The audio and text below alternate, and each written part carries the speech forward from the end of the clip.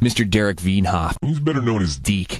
Drinking liquor with DJ Deke, we out laughing. Yo, Deke.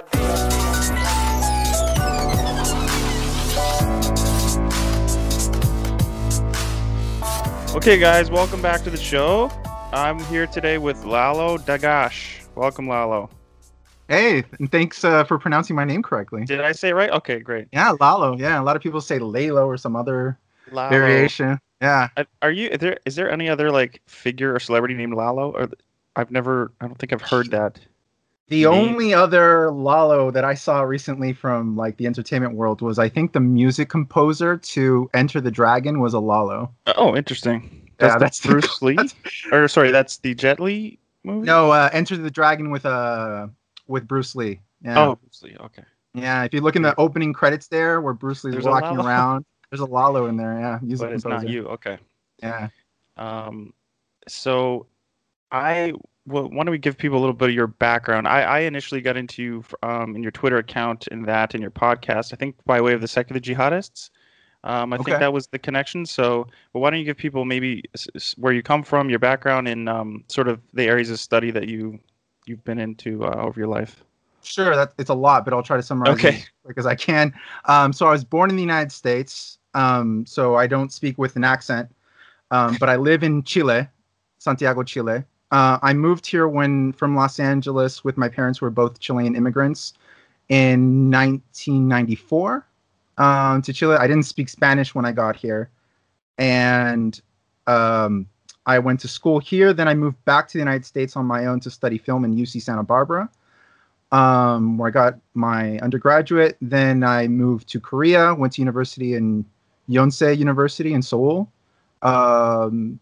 I also worked in Tokyo for a while, also lived in Hong Kong for a little bit, and then came back to Chile in 2009, where I got my master's in international relations. And I got into the online world at the beginning of 2015. Yeah, that's when I started tweeting. Time. Yeah. So I was brought up without any religion, not brought up an atheist, just brought up without religion. My parents weren't religious.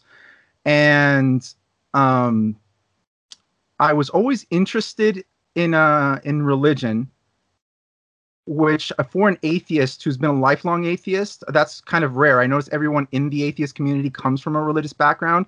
And I think because I come from the polar opposite, it's interesting to me because religious people are kind of this weird phenomenon where I didn't really get it. Yeah. Especially coming not just from religious parents, but my father's a physicist, my brother's a physicist, my grandfather's a physicist, lots of Palestinian physicists in my family. So my father is of Palestinian background, by the way. And so I got into international politics, wanted to start talking about religion and international relations surrounding religion, especially around Islam. And I started talking on Twitter, did some videos, some podcasts, and did pretty well, especially considering the short period of time I was doing it.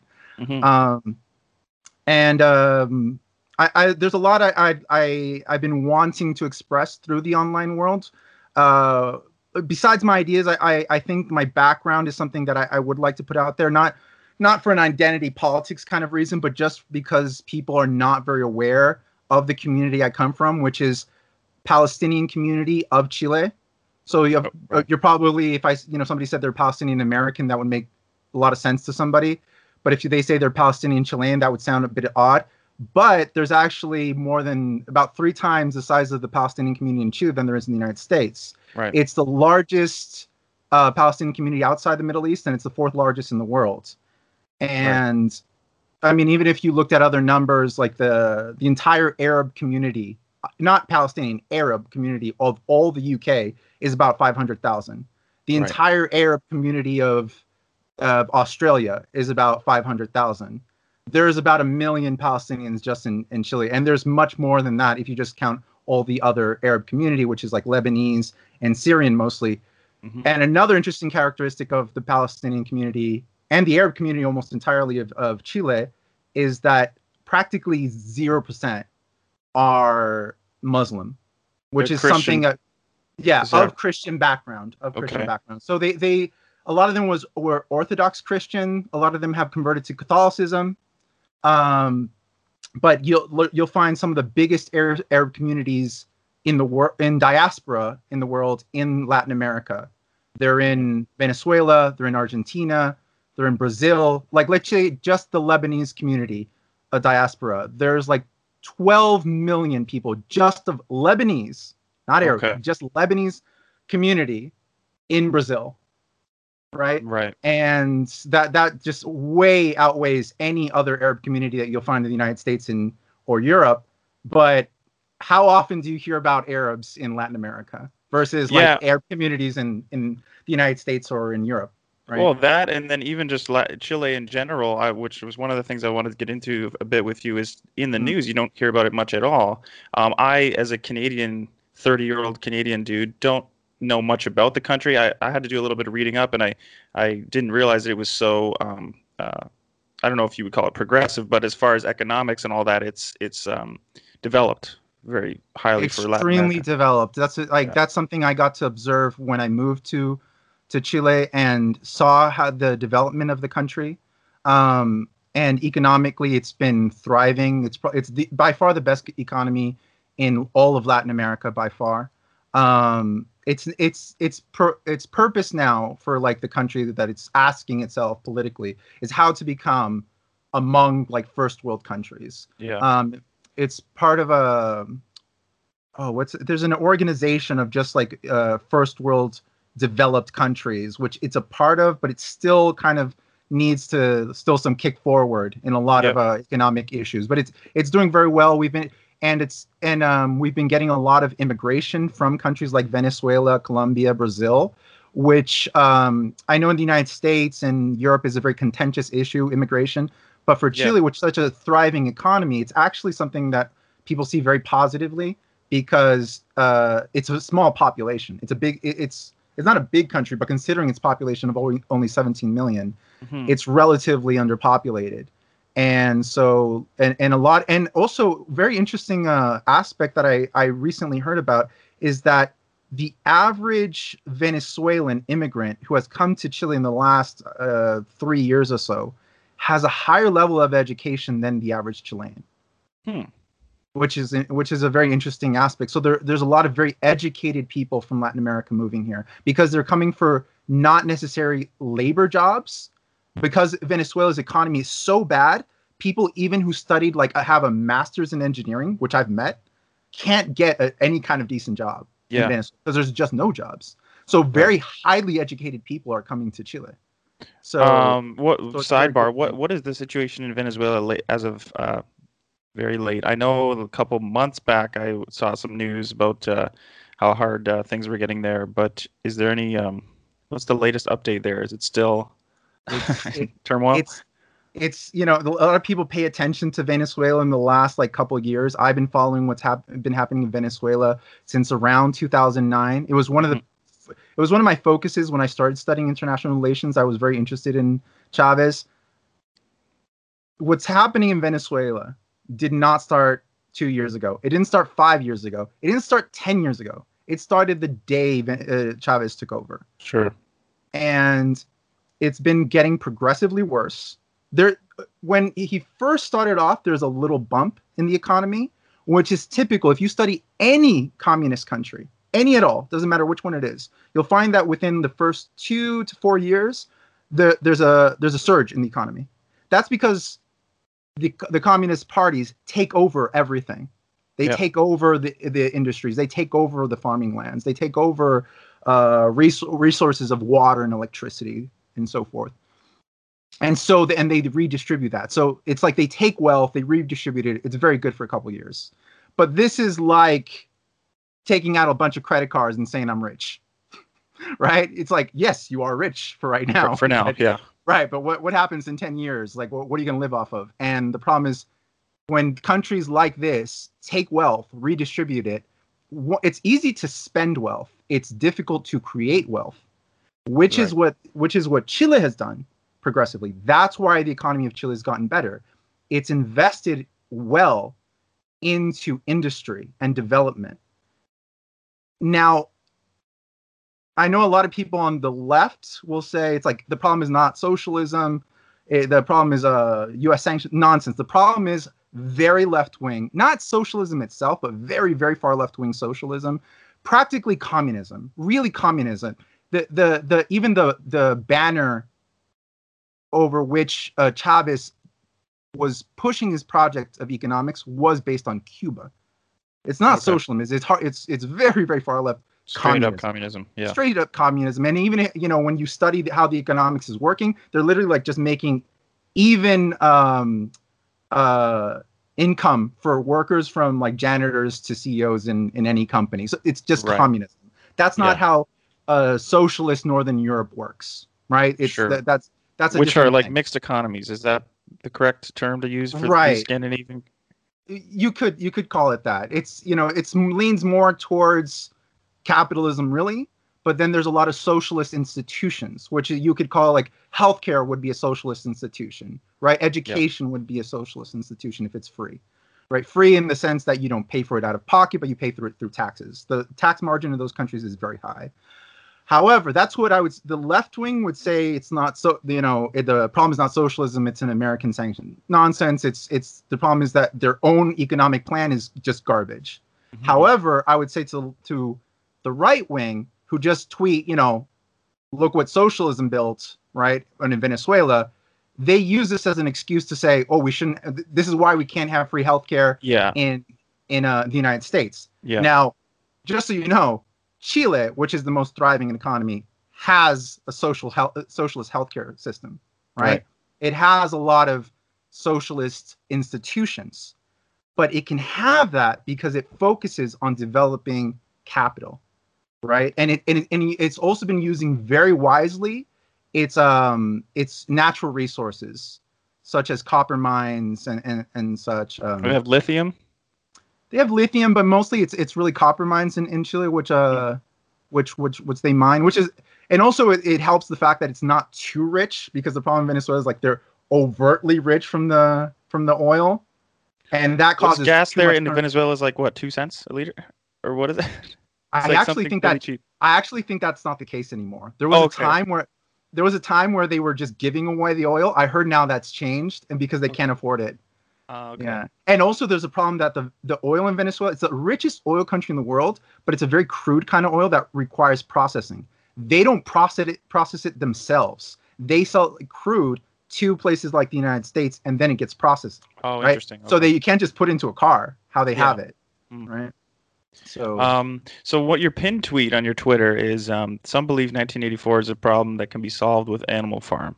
So now, full disclosure, I've never read either books. I am familiar with their place in culture and sort of the gist behind them, but could you elaborate on that tweet and the meaning behind that? And why is your pinned tweet? So it's my pinned tweet because I think it's a really brilliant quote. Pat myself on the back. I'm amazing. But I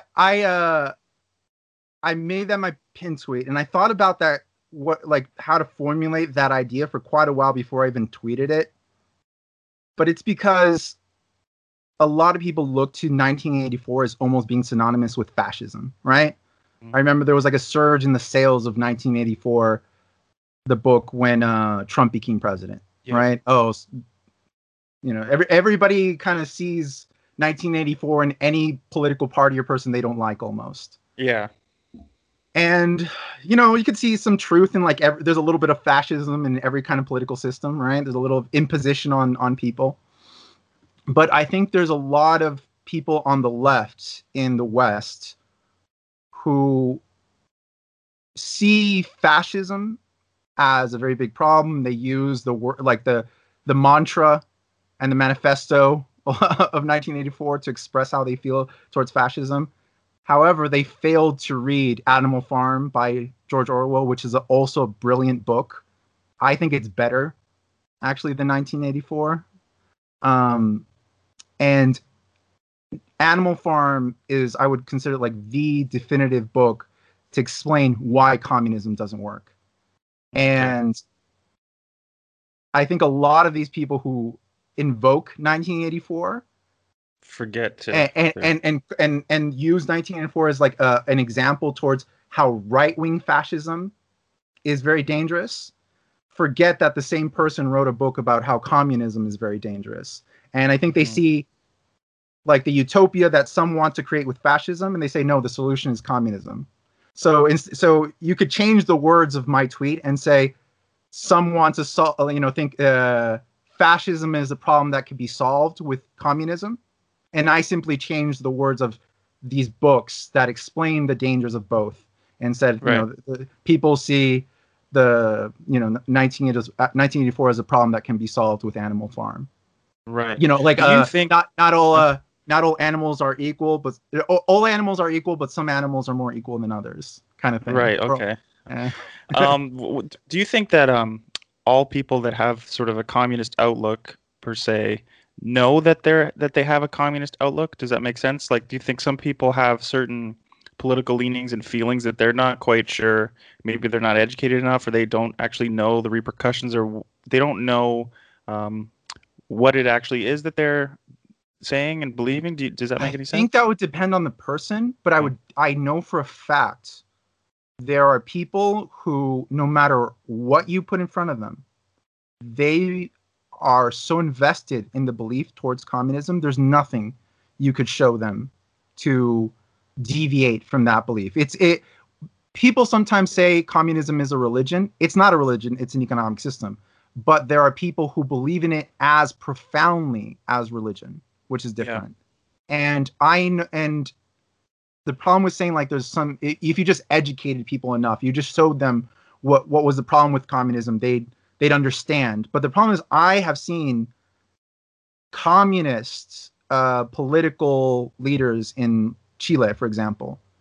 And these are not people I call communist. These are people of the Communist Party. You actually don't have an official Communist Party in the United States.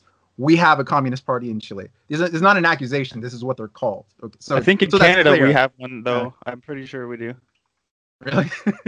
I'm pretty sure. I wouldn't be surprised. Right yeah, we do. It's the Communist Party of Canada. It's a bit bigger in Latin America. It's not so in Chile. It's pretty small. It's smaller than you'd find some other places, right. But they're still there. And I know that some of these political leaders who are communists make trips to places like Cuba, and they see what's happening in Cuba. Doesn't faze them. They say, like, Fidel Castro is the greatest leader. This is when he was alive. They met him. Yeah. Is the greatest leader in all of Latin America, an example for all of us to follow. And I really think, as much as I have studied a lot of the dangers of religion, studying places like Iran, Saudi Arabia, Syria, even places that are extremely oppressive against people, being a person who has studied places like North Korea, and I've been to the JSA, I've been to the DMZ, I speak Korean, and I've studied a lot about North Korea, and nothing comes close to parallel of the mind control and oppressiveness of North Korea. So I think it even outweighs the dangers of religion in a lot of cases. But maybe that's a good jumping off point to jump into North Korea. I don't know if you watched the video today of Trump passing into North Korea. Yeah, that's just a show. Nothing's just a show, right? That's kind of my feeling on it too. From both ends, though. From both of their.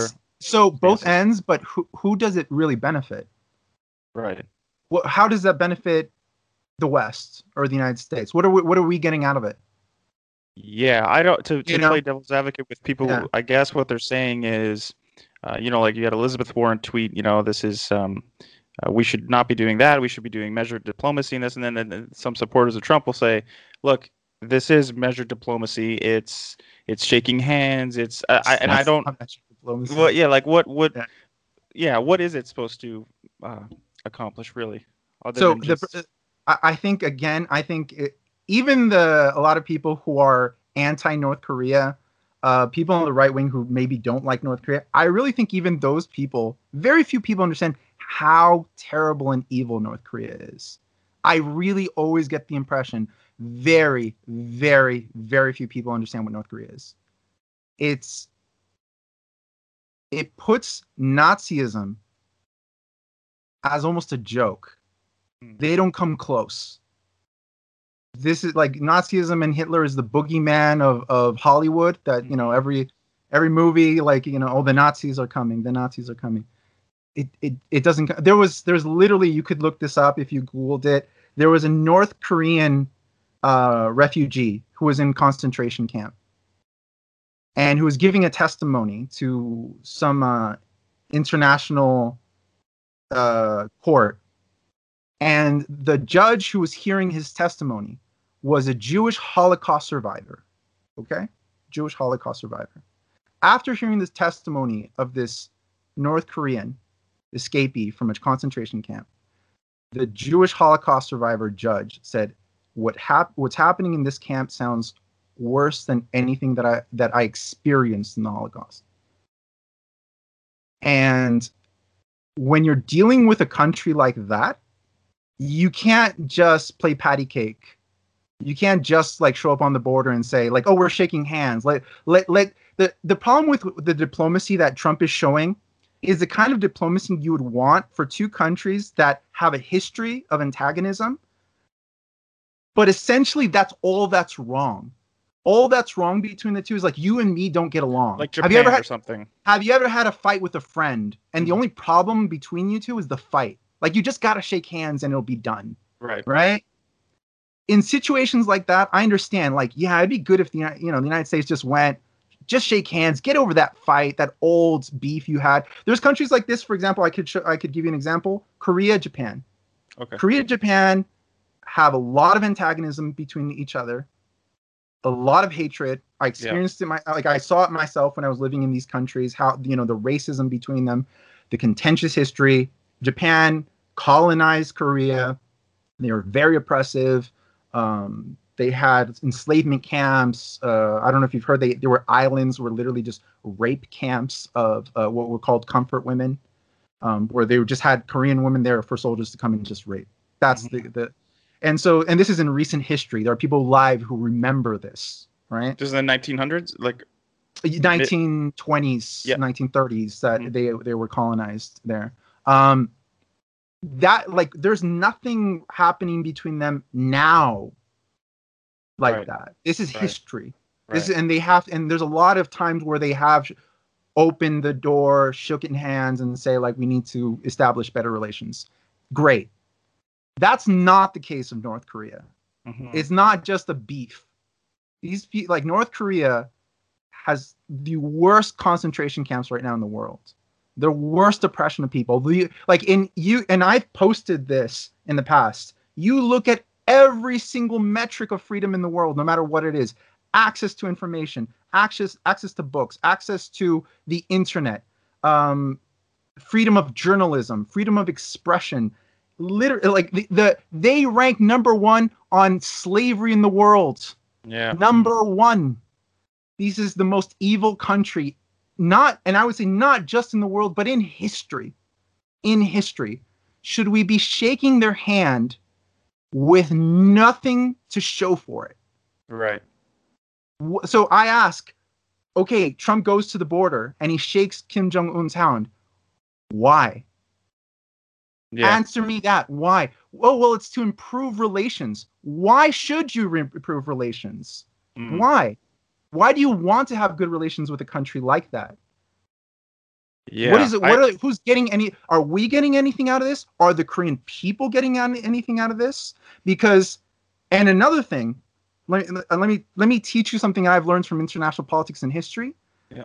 We in the West praise democracy.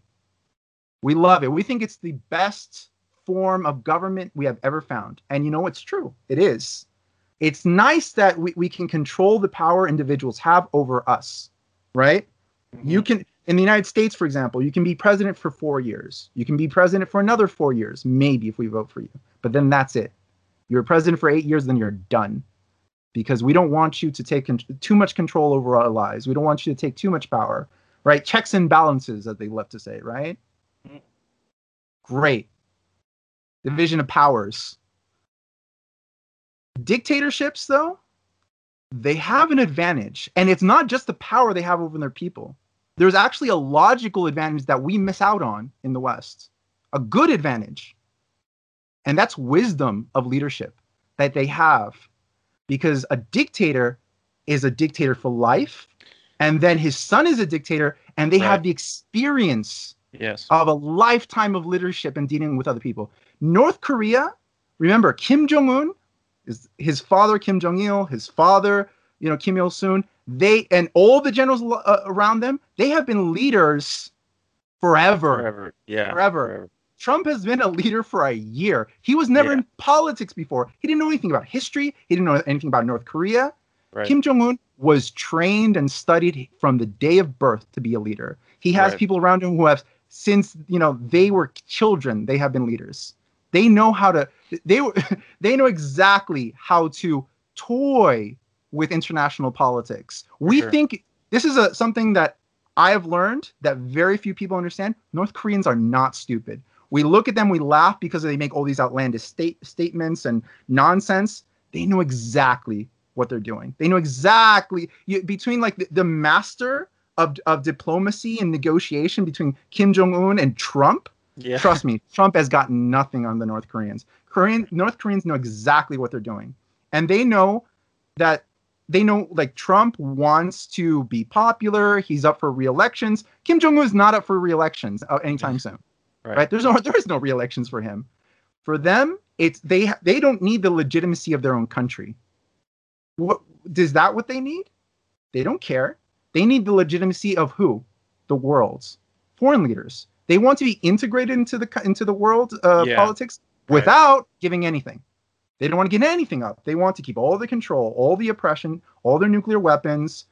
In fact, they want to grow their nuclear armament, but they want to do commerce, do everything, but just be a horrible country. And that's and Trump is giving it to them. Right. Great. So explain to me, what is the upside for the West there? What is the upside for? Is there any upside other than for the government of North Korea for this? Right. I don't see it.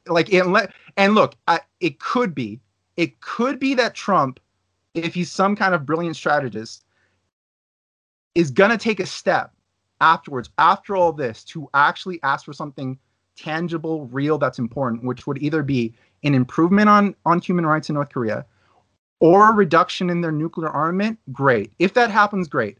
I don't see it happening because the North Koreans are just too smart at this. They know how to play this game. They know that Trump is just up for re-elections. Like there's already debates going on. They know that. They know, this guy wants something. What does he want? What can we give him? Oh, he wants to play the hero. He wants his Nobel Peace Prize that the Obama got. Okay, let's make him look like he solved us. Yeah. Right? As the Trump fans say, he solved the North Korean problem. What did he solve?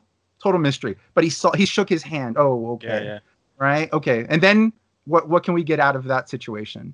Yeah, no, I totally agree. It makes sense, and I think it all fits into the Trump narcissism kind of thing. That's for me. I'm a bit of a centrist, and I have a close friend that's a big Trump supporter, more like nominally than anything else. Like he just thinks it's fun to kind of support him, and I see the same thing that you were describing. Just a lot of show for every move, basically. On principle, I hate all politicians. On principle, I support nobody. There's some people I hate less than others, but I to me, this whole new kind of dynamic from the public of actually treating politicians like superstars who they love, I think is very bizarre. I come from the 90s, right? When I was a teenager, we hated all politicians on principle, right? Like George Carlin, like, oh, you all suck, you're all corrupt, you're all liars. Yes. And I've never seen anything to counter that belief. They are all liars, they're all corrupt. Except they're all crooks except for the one that we support, because they're going to come in and change. So don't support any of them, right? Just support some less than others. That's my philosophy. Maybe we can jump to a little bit of the Democratic debate stuff. And speaking of concentration camps, what are your thoughts and feelings on the rhetoric now about the detention centers or concentration camps in the U.S. for the illegal immigrants coming over? Do you see that as just a lot of rhetoric, or what are the real issues there that could be solved and such? Yeah, you're asking me a lot of stuff about recent American politics, and I've been really out of it. I didn't see the debates. I've been concentrating a lot on other issues that I'm studying. For example, right now I'm studying Islamic communities in Latin America. Okay. So I've kind of moved away from American politics especially national politics, Yeah. and moved more into international politics, especially around Islam. So what about more generally then, like just on immigration from Latin America to the U.S.? Like one question I thought of earlier, but I'm not sure if Mhm. it's an ignorant question, is why don't some people migrate to other Latin American countries? Is that just more Oh, they difficult do. even? Oh, they Oh, they okay. do. So Yeah, like sure. what's with people just crossing the Rio? Like there's this again, very, very recent, but there's El Salvador man and his daughter. There's a photo of them drowned in the Rio, and a Canadian cartoonist, just got fired for doing a depiction of Trump sort of playing golf over them or something. Like, he doesn't care about Mm. immigrants, that sentiment, and it does make you think like what are these people escaping? Obviously the narco stuff and just the general violence down there. But me not knowing much about Latin America, I think like so they do. You said they do migrate to other Latin Well, American countries as well. I mean, even when you say Latin America, I mean, you're talking about Central America, Okay. right? Mostly. I mean, the main countries that people from Venezuela are moving to is Colombia, then Peru and Chile. So there's a lot of uh, Latino migration. I mean, every day I see more people coming from Haiti, Venezuela, Colombia, Brazil, Argentina. Argentina's economy is also horrendous, by the way. But in the United States, I think the problem is there seems to be a growing sense of absolutism in people's point of view. Yeah. And it seems like there's this growing belief that if you believe in something, there's no exceptions to the rule.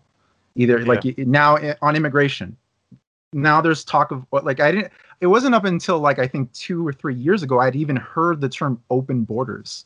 Yeah. Where there's just free flow of people. That's it. And on immediately it sounds like an absurd joke to me as a person who studies international politics. That would never work anywhere. What are you talking about? Yeah. Right? Like there's no borders. There's I no think control. that's generally used as an attack against Democrats from the right, and I think most Right. Democrats say, "Hey, no Democrat says that." They just compare their Well, policy wishes yeah, to I open even borders. hear a lot of kind of, center left and even center right Republicans and Democrats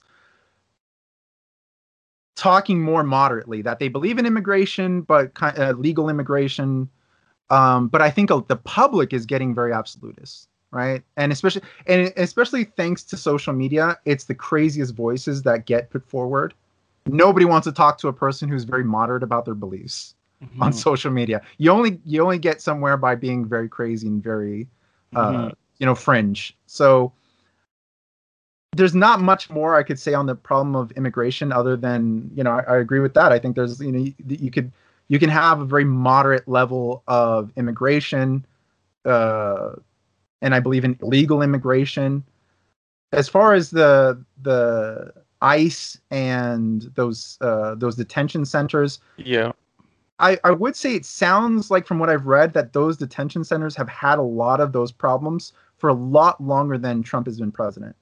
Yeah. And it seems like it kind of, as a person who doesn't even like Trump at all, I find that to be very, very hypocritical from the left when they start talking about a problem being a problem when Republicans start doing it. And I don't think that's a good thing. For example, I remember when Trump became president, suddenly all the Democrats started saying we need to eliminate the electoral college because Yeah. he had Because not it didn't won help them. Yeah. because they had not won the popular vote. But wait, you're only saying this now because you lost? That's not a Yeah. Yeah. reason to change a system, right? You Right. can want to change the system, but you can't be just because you lost the flipping of the coin, Yeah. right? So I That's find similar here in that's Canada. happening. Yeah. People are upset with the voting system. Like there should be a proportional representation, but there's certain political commentators that I've listened. I used to be for that as well, and then I've listened to people explain it a certain way that, no, there is reasons behind current systems. Just because it didn't help you or that kind of thing is not a great reason to abolish a system. There's usually some underlying reasons for having something like that. I'll tell you one thing. Like I think about the current Democratic debates, which I didn't watch the debate, but I made a comment to a friend that they thought was funny, and I made it probably more than half seriously. Is that I really hope somebody like Joe Biden wins, because I would be so happy to go back to straight white old guy is total establishment becoming president again. Yeah, Like yeah. compared to what there is now, like establishment from like crusty old white men sounds amazing. Sounds like let's go back. Like we need to go back to just the middle at this point, because we are Yes. so far away from like going really over the top progressive that like establishment sounds like a step forward at this point. Oh man. Okay, so well, now that you mentioned Islamic communities in, did you say South American countries or just other? For now, I'm studying them in South America. Yeah. Okay, we can jump into that a little bit. It's interesting, just to give people more of an idea of like why I enjoy your tweets so much. You had this one tweet recently that was something about Western or white people stealing things, and you had something about the Kaaba that actually might have been stolen. And The could Kaaba. you yeah, what is the story behind that being a stolen object? Well, as a person who's very critical of religion, I do think it's very important to study what you're critical of. And I'm very critical of Islam, but I do enjoy reading about it. It's very fascinating. So the Kaaba, which is the holiest site for Islam, is it the holiest? It is the holiest site, I think. In Mecca, is that where it is? Or it is in Mecca, yeah. Where people go for Hajj. And the Kaaba itself is kind of a house structure underneath this black veil. It's believed it was the home of Old Testament biblical figures, because a lot of the early Old Testament mythology is part of Islam. But the Kaaba was not built by Muhammad and his followers. It existed prior to that, and they appropriated it. It was the Kaaba was a place where pilgrims migrated of many different religions, and it contained objects of various religions. So it was a pilgrimage point for them. And the Mecca itself was a very kind of commercial, lucrative place, because you would get pilgrimage, right? You would get people who would come and pay and trade. It's like basically like why touristy places, get money, right? Same principle. But it was when it was appropriated by Islam, the story behind it changed. They said, no, this was the home of Abraham, and so it was literally appropriated due to Muslim Arab colonialism. You could you want to say imperialism or whatever you wanted to say, right? But and this is very well known. This is in books that I've read on Islam from Islamic scholars and everything. It's not all Muslims know this if they've studied. And so what was in my tweet? Somebody was talking about like colonialism appropriating something. Yeah, something. I don't know what the specific example was, but yeah, there's something about that. So, but I thought, I believe the person who tweeted it was Muslim, and then I made the point that, well, there's a lot of appropriation of property and goods when it comes to historical colonialism and imperialism. Yeah. For example, the Kaaba, and I said, like, are Muslims willing to give this up? Considering right, give it back to its original owners or something. It's kind of it's an absurd thing kind of to do at this point in history. And I think in the example, it was so far back in history that they were talking about, centuries back, kind of colonialism, that if we're talking about giving back, property or objects or whatever, historically, are Muslims going to give up the territory and the objects that has been appropriated due to? Yeah, exactly. And of course, then they kind of, it's no, just the white people. You got to give everything back.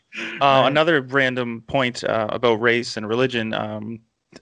Not only yourself has brought this up. It's obviously also a known fact, but the fact that there's more Asian Muslims than there are Arab Muslims, for example. Just a random numbers thing that a lot of people. Number? Is it more Asian than? See, I don't know. So.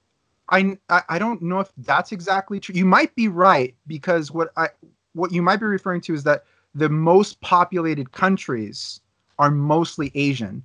For example, Indonesia, India, Pakistan, are some of the most populated countries of Muslims. I don't know if all of them Okay. together. That I don't okay, know that if makes all of them sense. together actually counter the amount of Muslims you'll find all across MENA, Middle East, and Northern Africa. Okay. So I don't know if all those countries together, the sum of them, is still less than Asia. But it is, there is a typical reference that, you know, it's the most populated countries in the world of Muslims are not in the Middle East; they're in Asia. Right, like India, Pakistan, Bangladesh, Yeah, Indonesia. Yeah. yeah. Okay. India is among the top, for example, which is something that kind of throws people off. And that's just sheer Right. numbers, but yeah, but it's just an interesting fact for some Without people without who, looking at your computer, how many Muslim majority countries in the world are there? how many Muslim majority countries How many Muslim majority countries are there in the world? in the world? So how many countries total are there? 300 and something? There's about 192 some countries about. Okay. I was thinking of bones in the body or something. um, there's got to be at least 50. You're really close, 53. Almost everybody says Wow. around like 16 or something. Oh, Good for hey, you. I'm pretty good. You got really cool. You're the only person that got that close, actually. And I Good swear for I you. did not Google that. Good. That's good. A lot of people undercut how many Muslim majority countries there are. Yeah. And that's not counting the Muslim minority communities around the world. There's a lot of Muslim majority. They make up a quarter of all the countries in the world. And I think I consider that a very important factor when talking about Islam, because there is such a plethora of cultures and nationalities and languages that when people just start talking about like Muslims in Europe, right? It's and just say there's a problem with Muslims and there's a problem with their culture and et cetera, et cetera. It's like, well, you got to be more specific than that. For sure. And I find, for example, one of the main topics people talk about Islam in Europe is the UK, for example. Yep. Now, to just talk about that there's a problem with Muslims in the UK is very misleading and very ignorant thing to say, because almost the entire Muslim population of the UK is divided between mostly Pakistanis and Bangladeshis.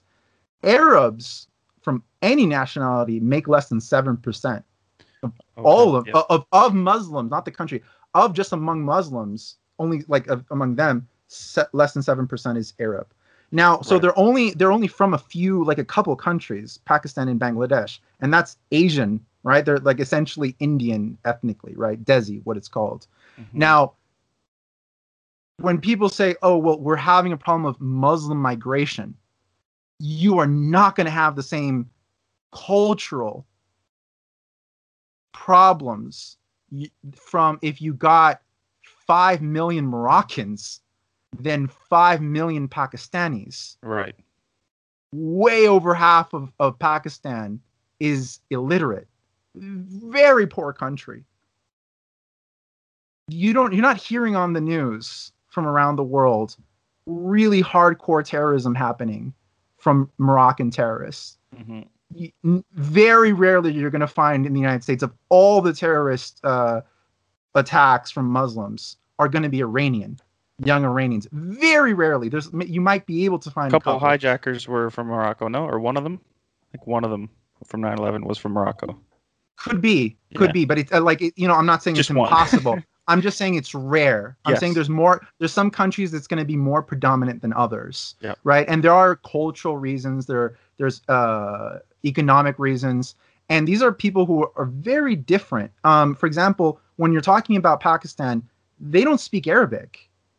It's not, even if you look, if you went to the Wikipedia page of Pakistan and you saw languages, you would see Urdu and every following language under that.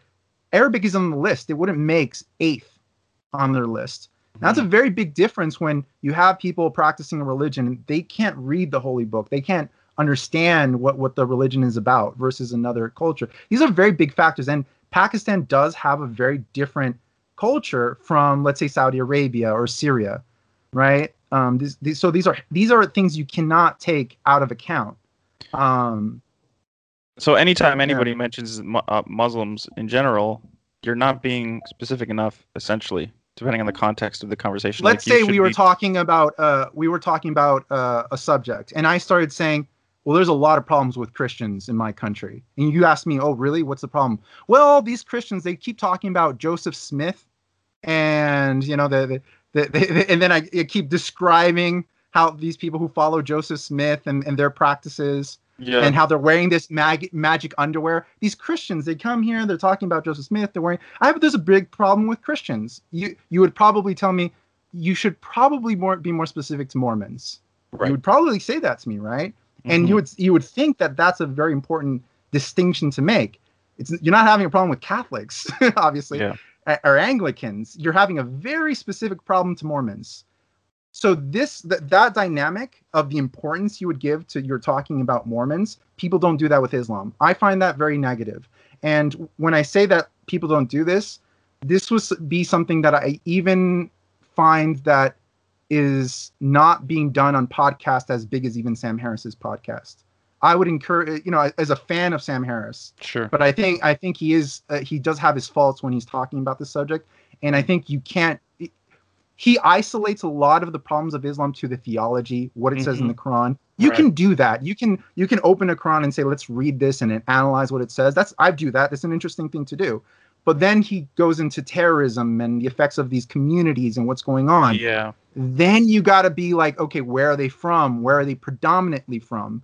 What brand are they of Muslim? It's different to talk if they're Sufis or Shia or Ahmadis or if I said like it's different to say this community is Muslim versus this community is Pakistani Deobandi. Do you know what that means, right? Do you know what that implies? If I said Ahmadi, the Ahmadi community in Pakistan is a offshoot sect of Islam that was only created a little over a century ago. A lot of people actually compare it to Mormonism because it's a recent kind of variation on the religion, and they have their own prophet in Ahmadi Islam, their own prophet of that time, Joseph Smith, and his name is Joseph Smith, coincidentally. And Muslims don't consider the Ahmadi to be real Muslims, just like Christians don't consider Mormons to be Christians. Right. So when we just say Muslim, I think that's not really doing justice to the conversation, because this is a very big issue. And if you're just saying Muslim, then you're throwing all these poor Moroccans and Iranians and Tunisians into the mix, and they're like, "What the hell did I do?" Was this true that the sentiment you always hear about George Bush going into Iraq, that he really didn't know the difference between Sunni and Shia and that kind of thing? And is that it just seems like you would figure that out before you went over there. You know what I mean? He might have. So he might have gotten a crash course right before, on the plane, right?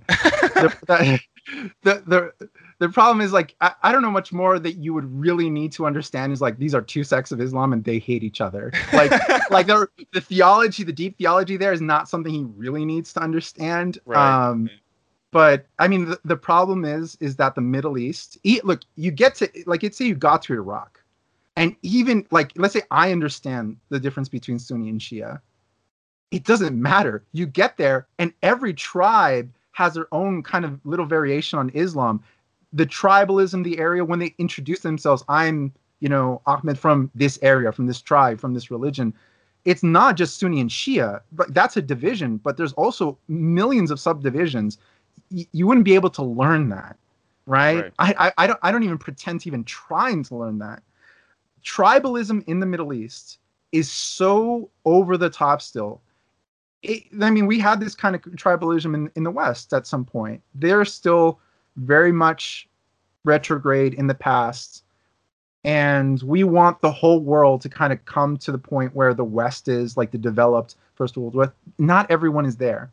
And that takes some patience. But I think the most important aspect is the improvement of education and literacy and access to information. I think actually the most important thing to actually improve the world, and all this talk about reforming Islam is total nonsense. Just chuck that out the window. It doesn't matter. Improve people's economic situation and their access to information. I think the best way to reform any underdeveloped, oppressive society, help them watch movies. Mm-hmm. Honestly, a movie is going to change the world. Before it's in Korea, they sneak over films like cassettes and stuff. over the border, and some North Koreans end up watching some. I could tell you, I love to read biographies. I could tell you people, for example, Yeonmi Park, who was an escape refugee from North Korea. One of the things that inspired her of going to the West was watching a pirated version of Titanic, right? And watching a pirated version of Titanic in your home in North Korea could literally be a jail sentence to a concentration camp with your whole family, your brothers, your grandfather, and on the risk of watching that movie. And they do it all together. It's just worth it for them. And I can tell you another story. For example, Manal al-Sharif, a woman from Saudi Arabia. She was very fundamentalist in her practice of Sunni Islam. And one of the things that opened her up to the entire West and the whole world out there was listening to the song from NSYNC, Tell Me the Reason of Being Lonely. And she goes on about it. You know, it's like, what is this? An explosion. A song to us that would mean nothing. We laugh at, you know, what does that song mean to me? It means nothing. To her, it was literally the world opening up to her. A song as like that. So you want to change the world. It's sometimes as simple as creating access to things like YouTube, you know, books, movies, television shows, those kind of, I mean, one of the big things that South Koreans do to help reform the mentality in North Korea is to send DVDs or VHSs, now maybe USB drives with Korean dramas, television dramas to the country, so they see how people live, they see, you know, how they love and how they interact with in politics and you know, their style of life and things like that. That's what changes people. Yeah, very interesting. Can we jump to this comparison you hear these days with between white supremacy and the violence surrounding that, and then Islamic terrorism?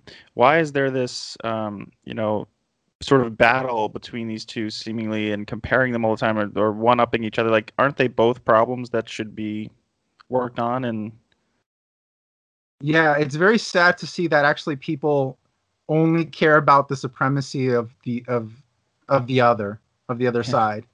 That's something that I'm a person who really despises, obviously, as much as anybody else could, white supremacy or the KKK or a Nazi, of course.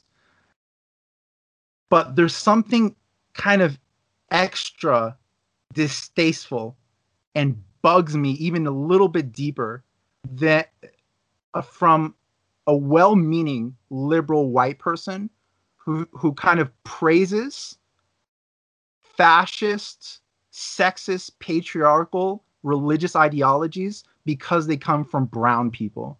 Right. They romanticize it and they excuse it. And they almost say, like, you'd be better off with it. That has a little extra touch of disgust for me. You know, it's like, you know, I'm a liberal, feminist, progressive, social justice, blah, blah, blah, blah, blah. But Islam is love. Islam is peace. It's the most feminist religion in the world. Yeah. Right? That's it for a person who I don't really consider myself any part of any political party, but I would say mostly I'm liberal on social issues. Very few issues I could identify as not being very liberal. There's a couple. Mostly I don't care about what other people do with their lives, right? Homosexuality or women's more of a rights. libertarian slant, or a little bit? No, libertarianism is a very American ideal. From what I understand, like the example I always go to with libertarianism is that Republicans are against gay marriage.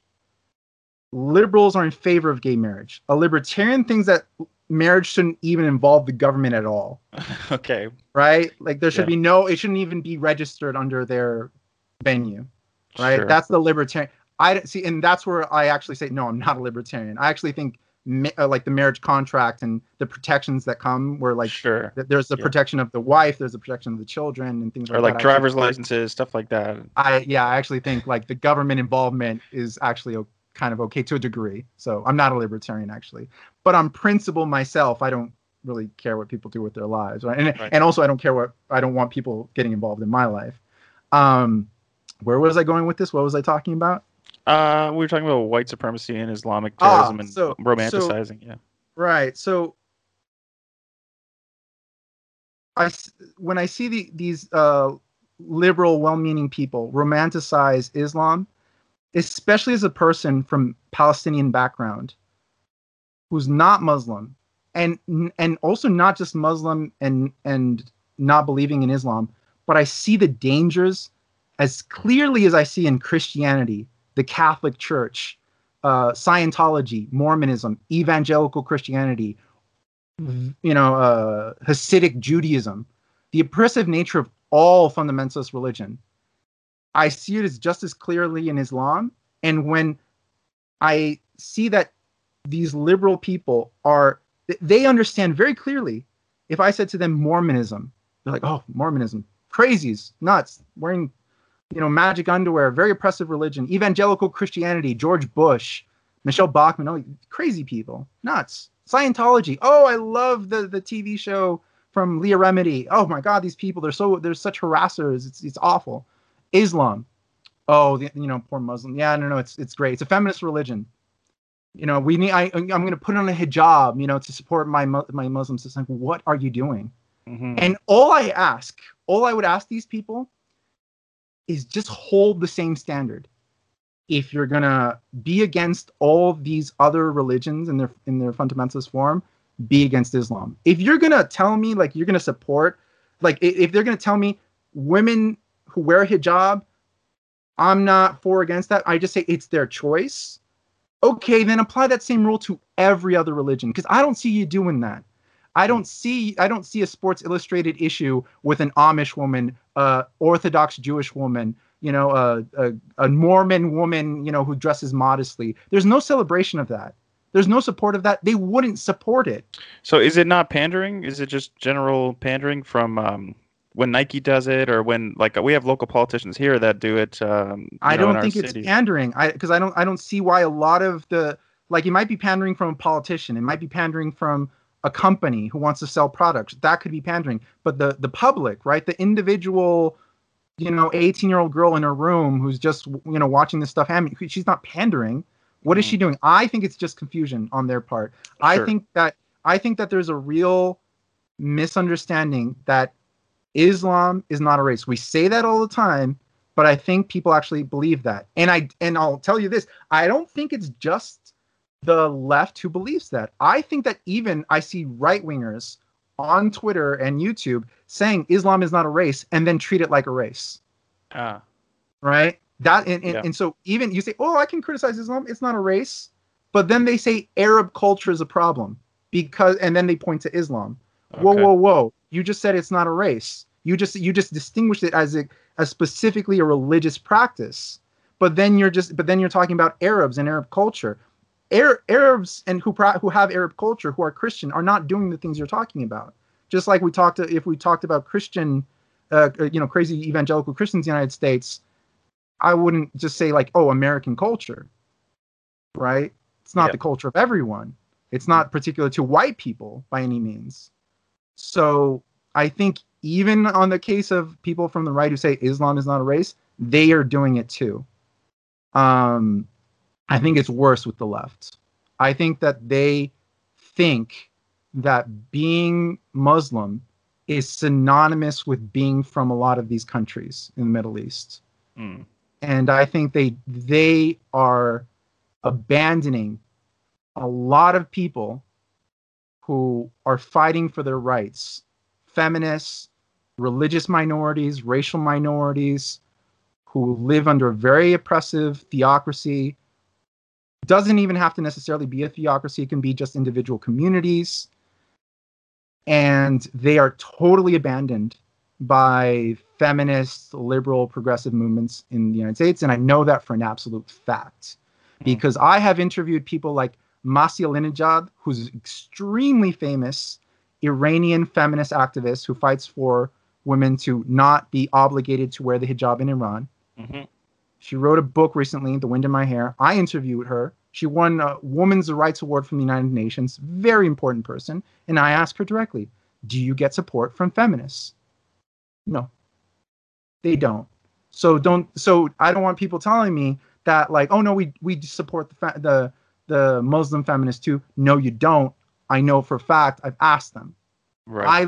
I look for these people. I go out of my way to find people like Manal al-Sharif, right, who I've spoken to, who wrote the book Daring to Drive. She was one of the main activists to get the right to drive in Saudi Arabia, right? I've talked with Daria Safai, who runs the campaign Let Iranian Women into Their Stadiums, because women in Iran can't enter their stadiums. I know these people. I've spoken with these people. I've recorded some of these on my podcast. They tell me they're not getting the support. Don't tell me they are. They're not. It's very sad that these feminists in the West, they don't support Muslim women. They support the most fundamentalist, crazy Muslim women they can find. They ignore the ones who are not wearing a hijab, who are saying we're feminists. They're looking for the most practicing, the most covered, the ones who are talking about the most modesty, patriarchal culture of Islam. Those are the ones they look for and praise and hold their hands and say, we love you. The more crazy and fundamentalist, the better for them. It's the polar opposite of what they do with any other religion. It infuriates me.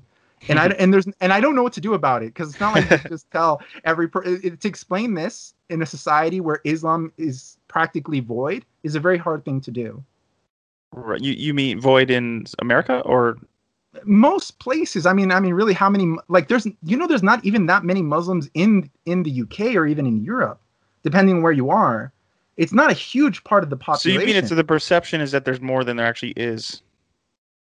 The problem is from the perception is that you can't actually interact with a Muslim in the United States, right?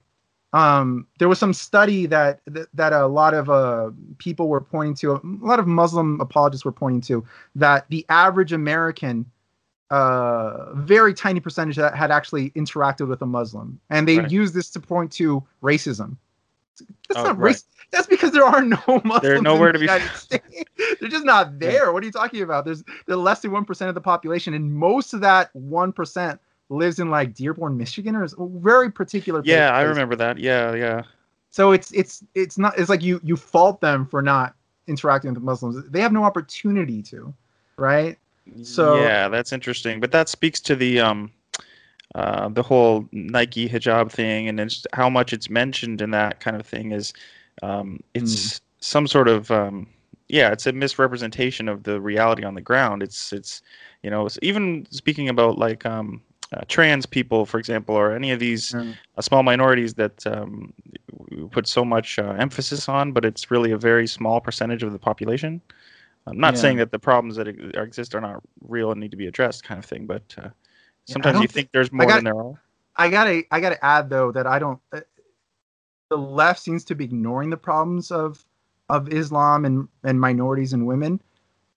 The right wing doesn't ignore it. They talk about it a lot, but I don't actually think they care about these populations. I think they only use these problems to say this is why we shouldn't let these people in. Yes. They talk about gay people being killed. They talk about women being beaten or acid thrown in their faces.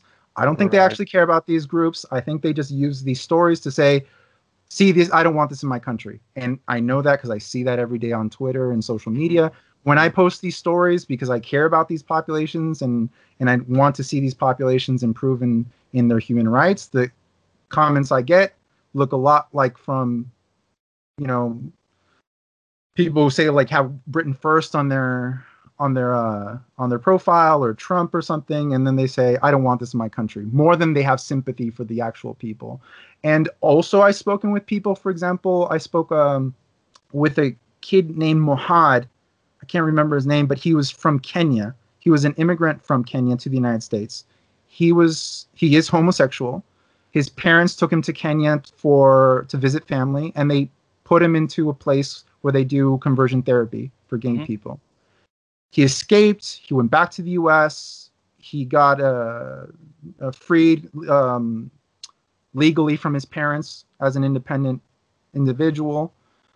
And I interviewed him, and he said, I got a lot of interviews asking me to be on Breitbart, InfoWars, whatever, some right-wing shows. He got no invitations to any left-wing shows. So the left-wing ignore him because he's not a beneficial story to them. He doesn't fit the narrative. Yeah. The right-wing wanted to interview him, and he said, I wouldn't do it. He said, I'm not going to go on these shows, because he knows they're just going to use his story to say this is why we shouldn't have people come to our country from there. But he's an immigrant from Africa. The United States, going to the United States saved his life, so he can't do that. So he's between a rock and a hard place. The left wing who wants to talk to you don't care about him, ignore him, which is disgusting.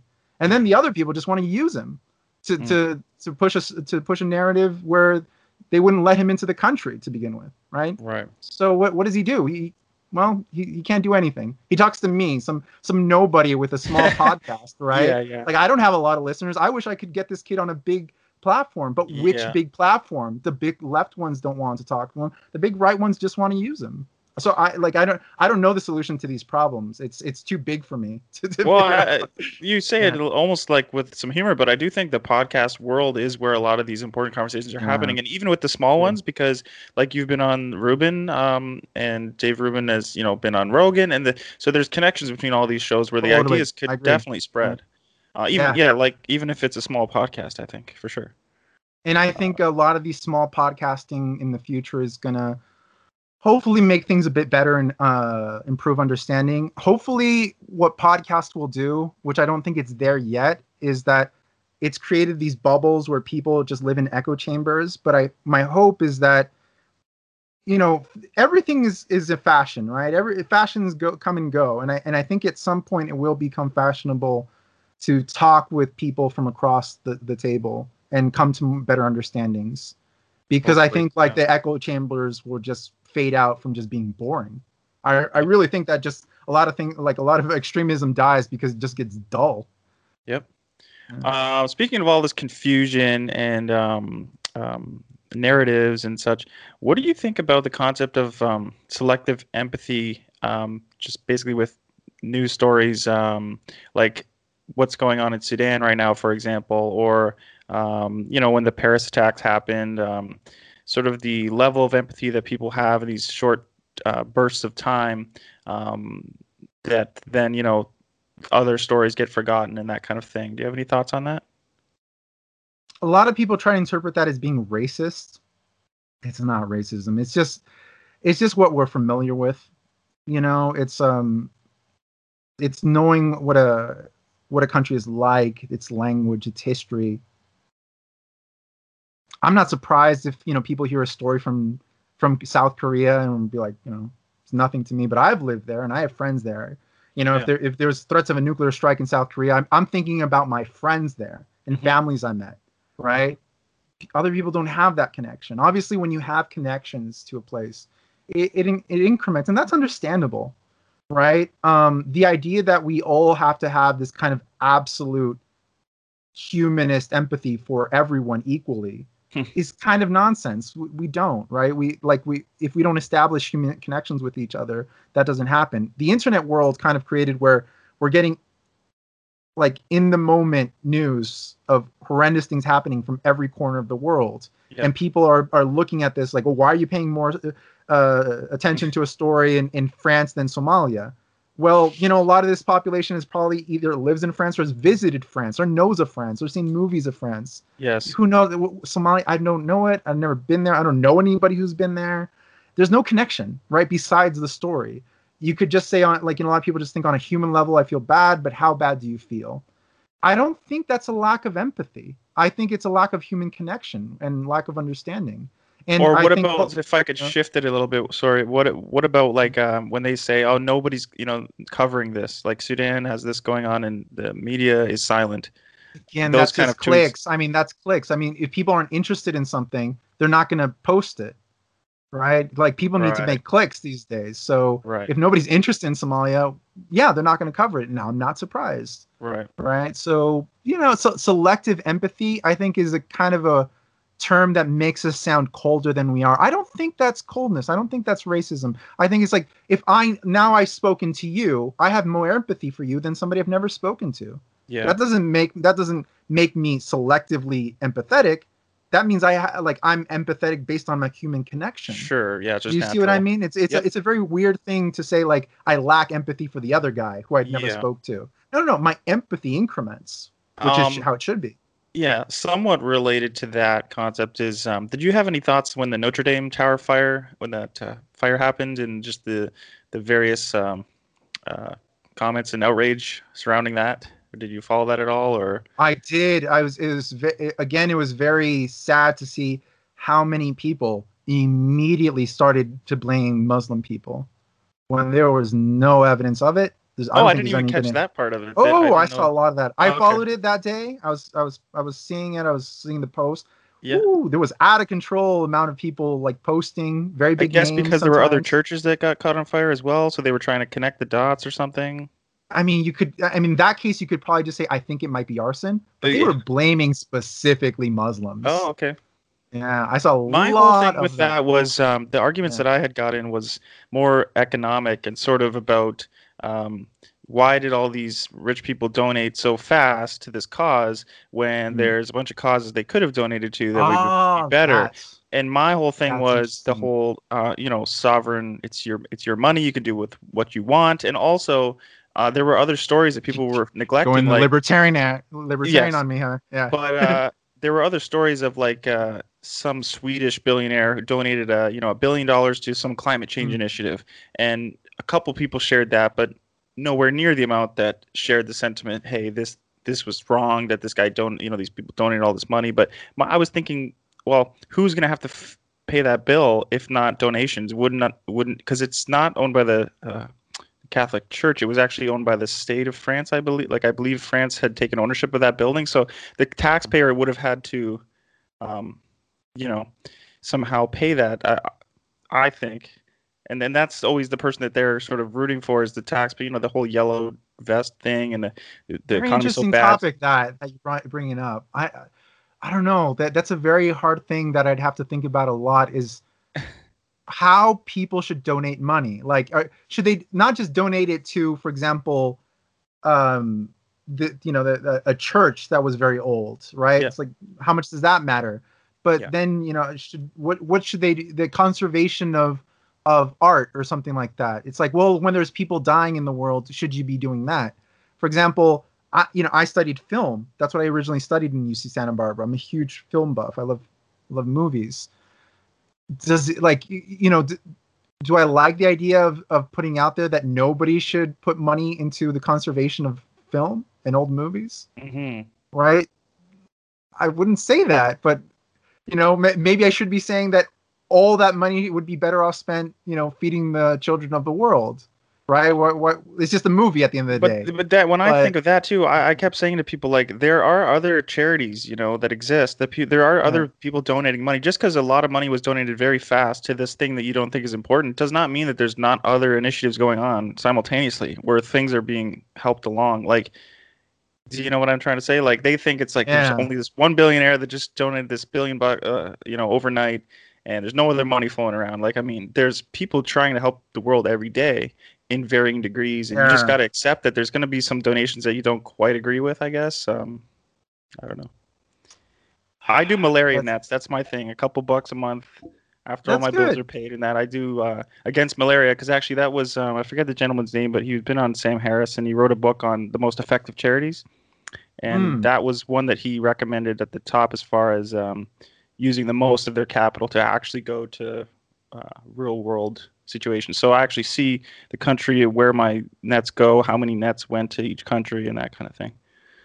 Interestingly, I do give to a few charities, but for example, I like to give to PBS because I find I consume a lot of their documentaries. I find like they do some of the best historical documentaries I've ever found as a person who watches a ridiculous amount of documentaries. Are you like Ken Burns stuff? Is that?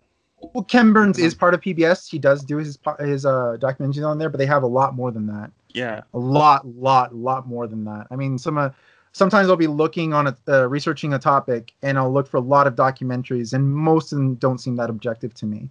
And then I see the PBS documentary, and they're having interviews with the people who were involved in the events, the real historical background, and at least as far as my research goes, it looks like the most objective kind of reporting I'd seen on the topic. So I think to me, for example, PBS is a treasure in the United States. I wish there was a kind of a similar PBS thing in Chile or other countries. I think it's very underappreciated. But that's the kind of thing where I'm saying, like, should I be instead sending that money for malaria? I don't know. Yeah. Like, it's a good question, right? No, it's definitely a good question. I think what it brought up in people is just this growing sentiment about, against rich people and I think against it was the amount of money that was sent to yeah. the right on the Notre Dame Cathedral. I think it seemed like kind of an absurd amount of money for an old building. As much as any of us can say we do have appreciation, we wish this could be renovated again. Yeah. But when we start talking about like hundreds of millions of dollars for like an old building, and we get into like the billions number, we're like, okay, I think I think this could slow down the destruction. I think that was the issue. I think it was the amount of dollars that we started seeing there build up, and I think at some point maybe it would have helped calm it down if the person receiving the money had said, we got too much, we're probably going to send this to some charity, and slow down the construction of Notre Dame, right? Yeah, I don't know. It's a very interesting area of discussion, though. But that one thing about the guy donating to this climate change initiative did make me think, like, nobody's paying attention to that. And climate change is probably something that affects the impoverished people of the world, which are, again, who these people are always rooting for. So, but again, I guess it speaks to News Digest. When you were talking about donating to problems that are more immediate to people's lives, you could also ask them there, should you donate to charities that help people immediately or in the long term?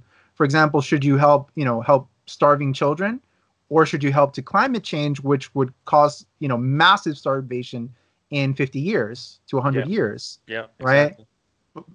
So well, and the other thing is a foreign aid thing, right? Like, how do you, and maybe you have some insights on this because you've studied foreign policy and that, like, helping third world nations with just sums of cash. Like, where does that go wrong? Where does it go right? The little bit of reading I've done on it, you see these, these guys building palaces and that in Africa with the money, and so the money not going where it's sort of supposed to go and that kind of thing. I don't know. There's a very interesting situation I saw, like, it might have been almost 10 years ago this happened. Maybe a little bit less, but around then, there was a mass starvation in Somalia. I might get a few things wrong because this was quite a while. This is a really kind of old story, but I find it fascinating as far as like how aid goes. So there was a very, very big famine going on in Somalia. The United States wanted to send aid. I read stories, for example, of women leaving their babies in huts and just abandoning them because they didn't have the energy to pick up the baby and go somewhere and find food. Right? That's how starved they were. You hear a story like that and you're just like, that is starvation. That's famine. And the United States obviously rightfully wanted to send aid. The problem is that the only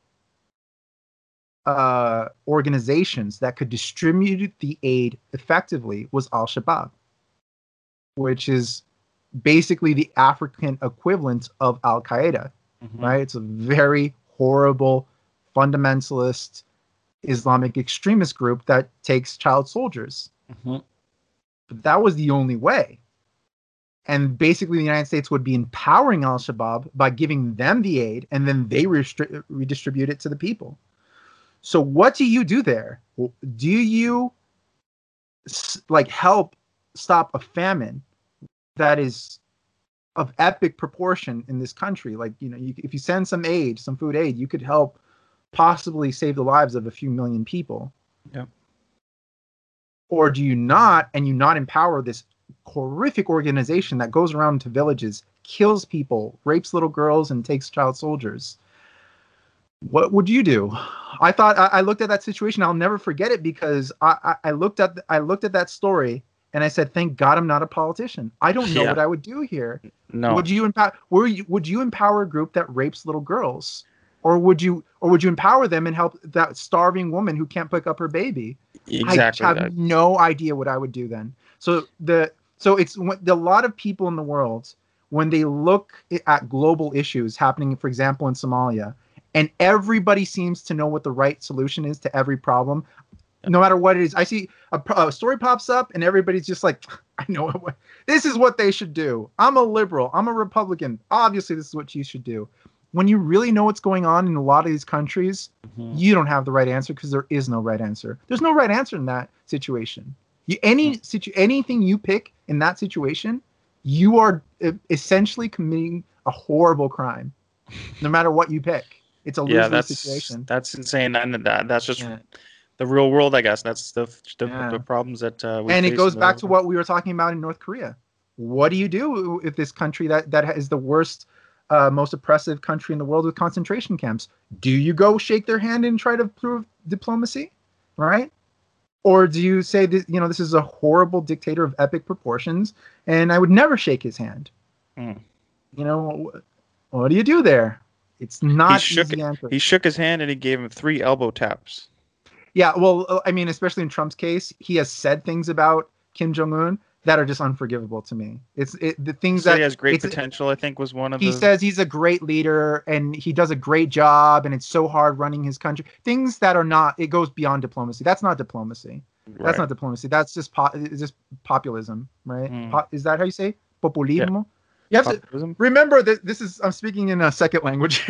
I don't speak English that often. Populism? Is it populism? Yeah. Yeah?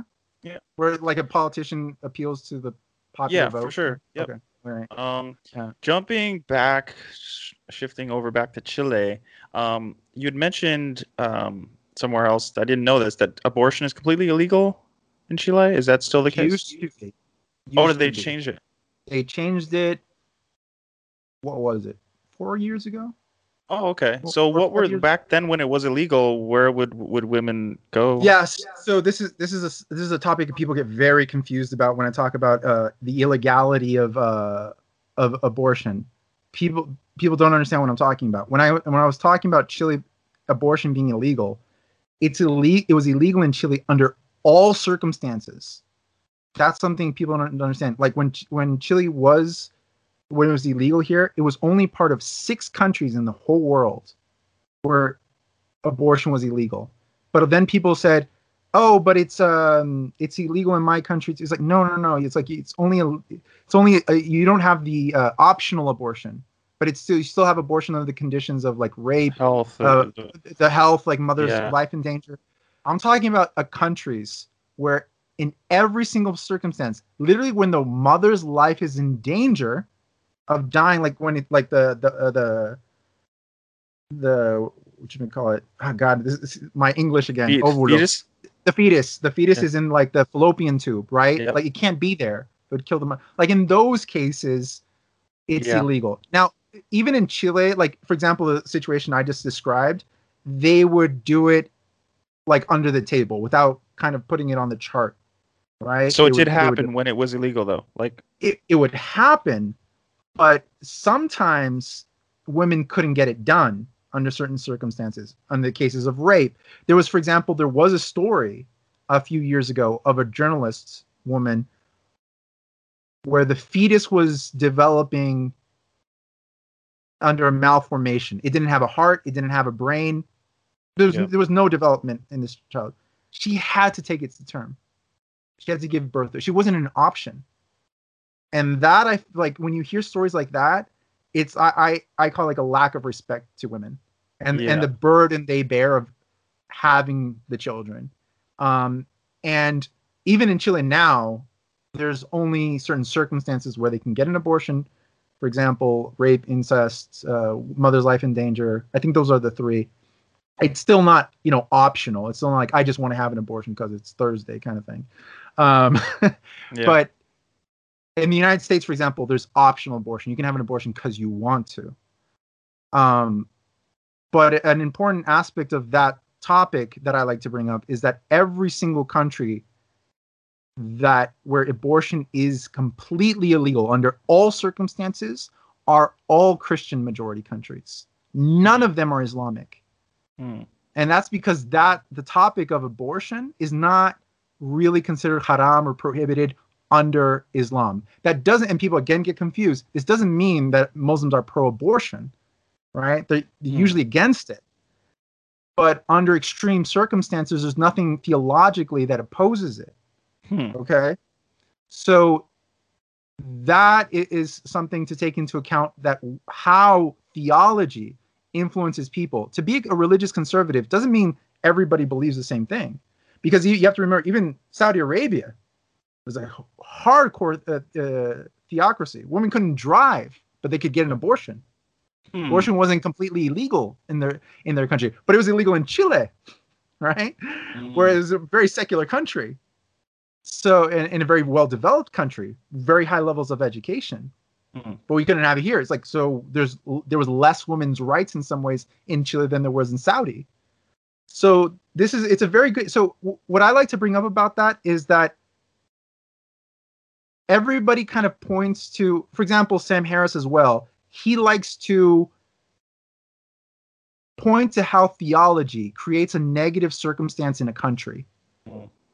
I think it's a little bit more easy to digest when you actually bring up how a religion actually creates a good situation in the country versus another. So not just saying like, well, if you study theology, you can understand how it develops terrorism.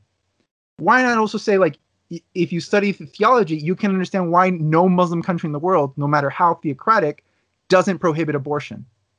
Do you see what I mean?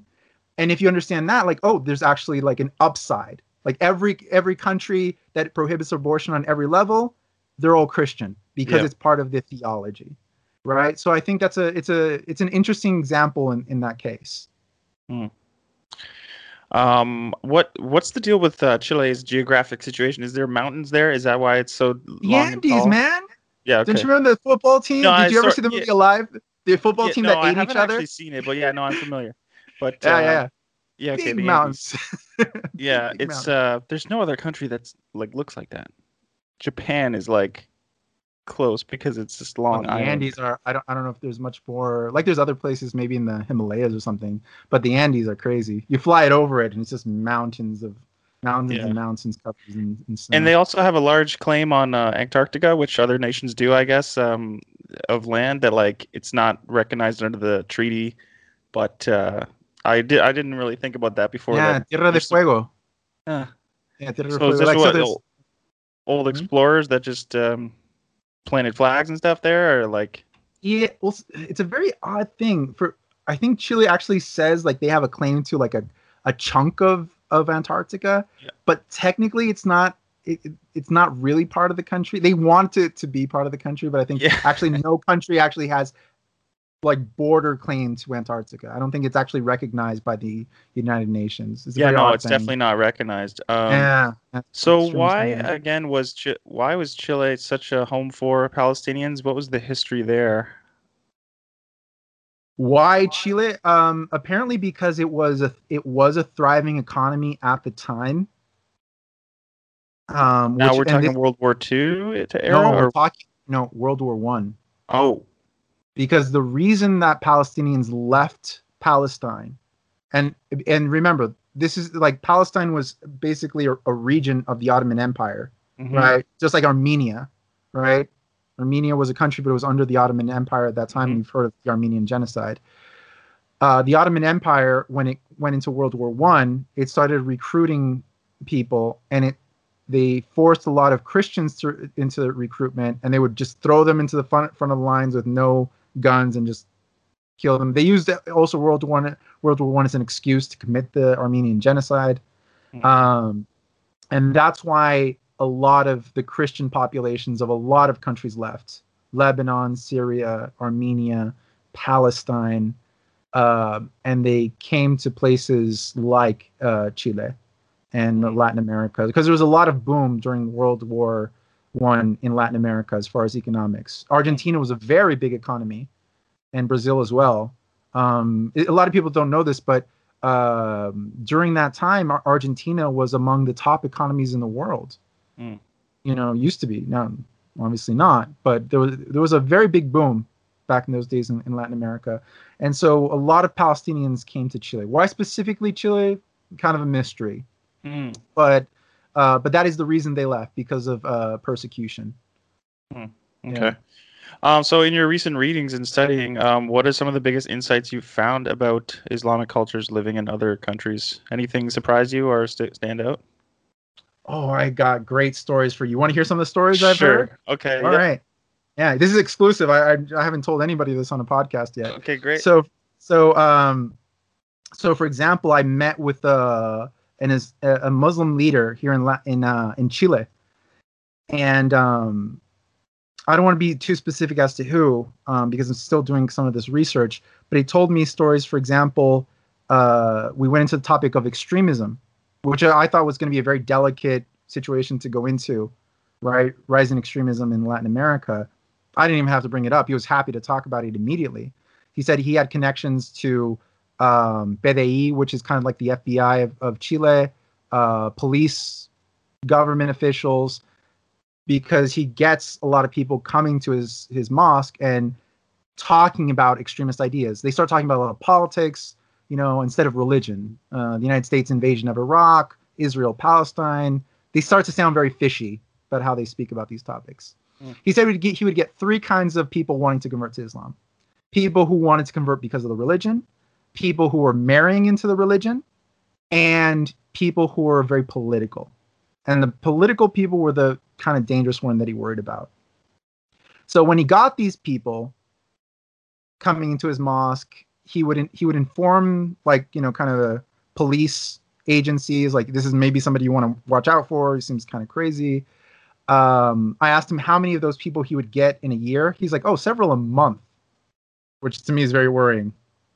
Very interesting thing to find out doing this research. And then I asked him, well, what do you tell these people? Do you tell them, like, we're not interested in having you? And he said, well, in Islam, it's an obligation of the religion that if somebody wants to learn about Islam, you must share Islam with them. You must help them come into the religion. That's an obligation as a Muslim. So he would say that if a person was coming to convert because of the religion, he would make it kind of hard. He said if they were coming to convert because of marriage, he'd make it less difficult. But he said if these people who are coming, who seemed like very political and weird, kind of extreme, he said, then I just go full Islam on these guys. You gotta do circumcision. You gotta pray 5 times a day immediately. You gotta start practicing fasting. He's like, in 2 weeks, I got these people running out the door. So that was his way of kind of getting these people, like, so that way he completes his obligation as a Muslim, and he can get rid of them, which I thought was a really funny story. That he's like, you want to know Islam? I'll show you Islam. So right? Scared them away, sort of. Yeah, them away. So, and it was this topic that really he worried about was extremism. He, that people coming to his mosque and talking these ideas. He's not there for that. He doesn't want these people around, and so it's very interesting to hear from Muslims who run mosques and groups, and they're very worried about extremism. And I think that's one of the things you learn when you actually go out into the world and actually speak with Muslims, which I feel there is some validity to saying put your money where your mouth is. And I did that on my own. I said, I'm talking about this topic of a lot of Islam. I'm very critical of the religion, but I haven't traveled to the Middle East. I haven't gone out of my way to meet Muslims. Why not just contact people around and say, I'd like to speak with you. See what happens. I thought maybe for a second, maybe they were like, no, not interested in talking with you. Maybe. Right. And very clearly I would say, like, I'm not looking to convert. I do research, I talk about this. I want to learn, teach me. Yeah. Very happy to speak to me. Super nice people up until now that I've met. I'm really excited to keep doing a lot more research on it. It's very fun. So, and you're probably going to run into some different kinds of people, right? People, maybe some extreme, some very secular, but I think that's it's an important thing to do. And I'll see what I do with this, right? With this kind of research. Yeah, I was just going to ask, like, are you going to write a book or do more blogs or another podcast? I don't know, because I didn't know what to expect from this, if you know what I mean. Like, maybe like everybody tells me to go to hell. I don't want to talk to you. So why plan anything with it? But since it's doing well for now, just keep doing it and see what happens. So but I do my podcast, which is fun, interviewing people who write books and secularists from around the world. It gives me the chance to to talk with people like you are with me now. What I really like is I like to read books. It's a lot of fun that if I read a book and then I just tweeted at the author, will you call me on Skype? I want to talk with you. They'll probably like, this is a weird request, right? But if I said, hey, can I call you on Skype? I have a podcast and I'd like to interview you. Then it's cool. Then they're like fine with it. So it gives me the chance to read a book and then talk with the author who's might be in Iran or Australia or the UK or Canada. No, I feel the same way. I did that with the guy who wrote Perfect Soldiers. I got Terry McDermott to come on my show, and like he's not doing any press or anything. He's just sitting like writing about baseball now. And he's like, I don't even really care about terrorism anymore. Amazing? But I'll tell you the story. Like 15 years ago, we couldn't have done that. We couldn't just like buy a book, read it, and be like, I'm going to call the author and talk with him for a couple hours. Honestly, the coolest thing ever. I absolutely love that. Even if I got 100 listens for every podcast, I'd still be doing it because it's so much fun. I mean, if I get to read a book like Masih Alinejad, who's an Iranian activist that I mentioned before, I read her book. I admire the hell out of her, such admirations, and I tweet at her on social media and I say, can I interview her? No problem. Comes on. I get to speak with her. I think I get like about 9 out of 10 people say yes to me, which amazing. It's absolutely great. That to me, as much as we bitch and whine about Twitter and how horrible social media is, and there's a lot of downsides to that, I have to say that to me is an amazing, incredible part of social media that I get to contact these people and speak to them.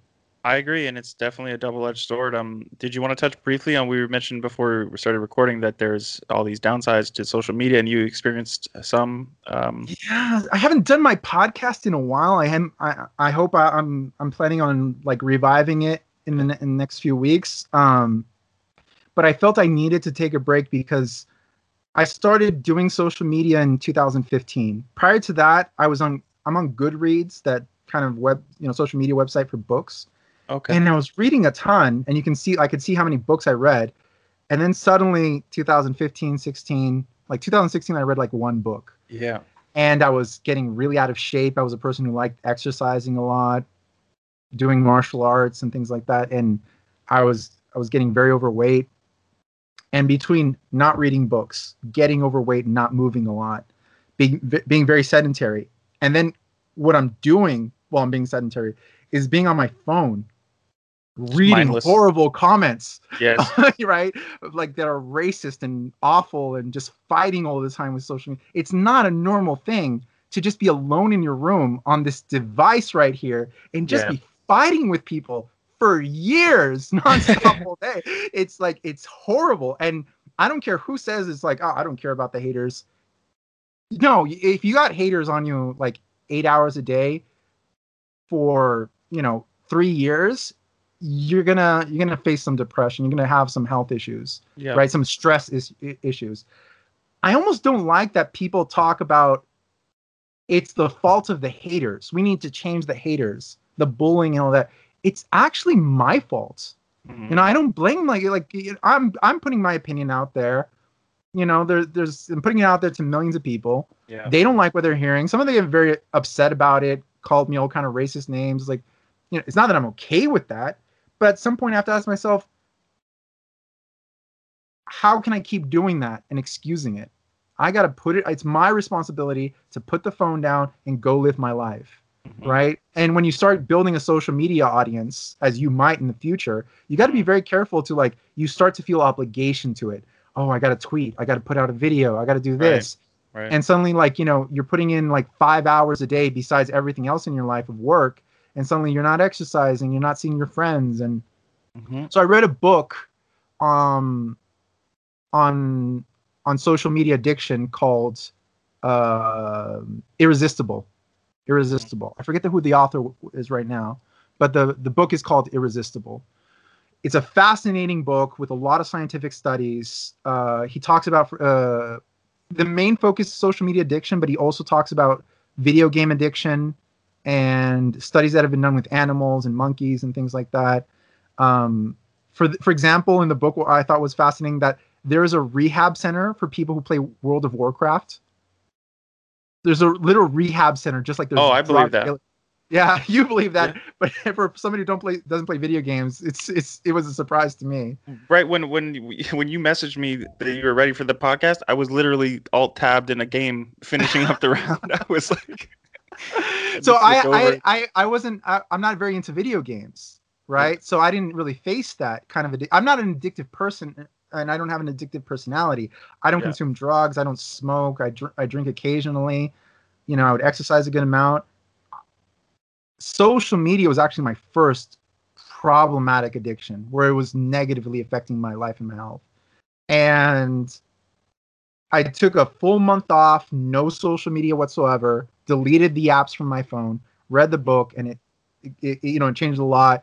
Started, exercising a lot more, starting to go to a CrossFit school close to my house. Very cool.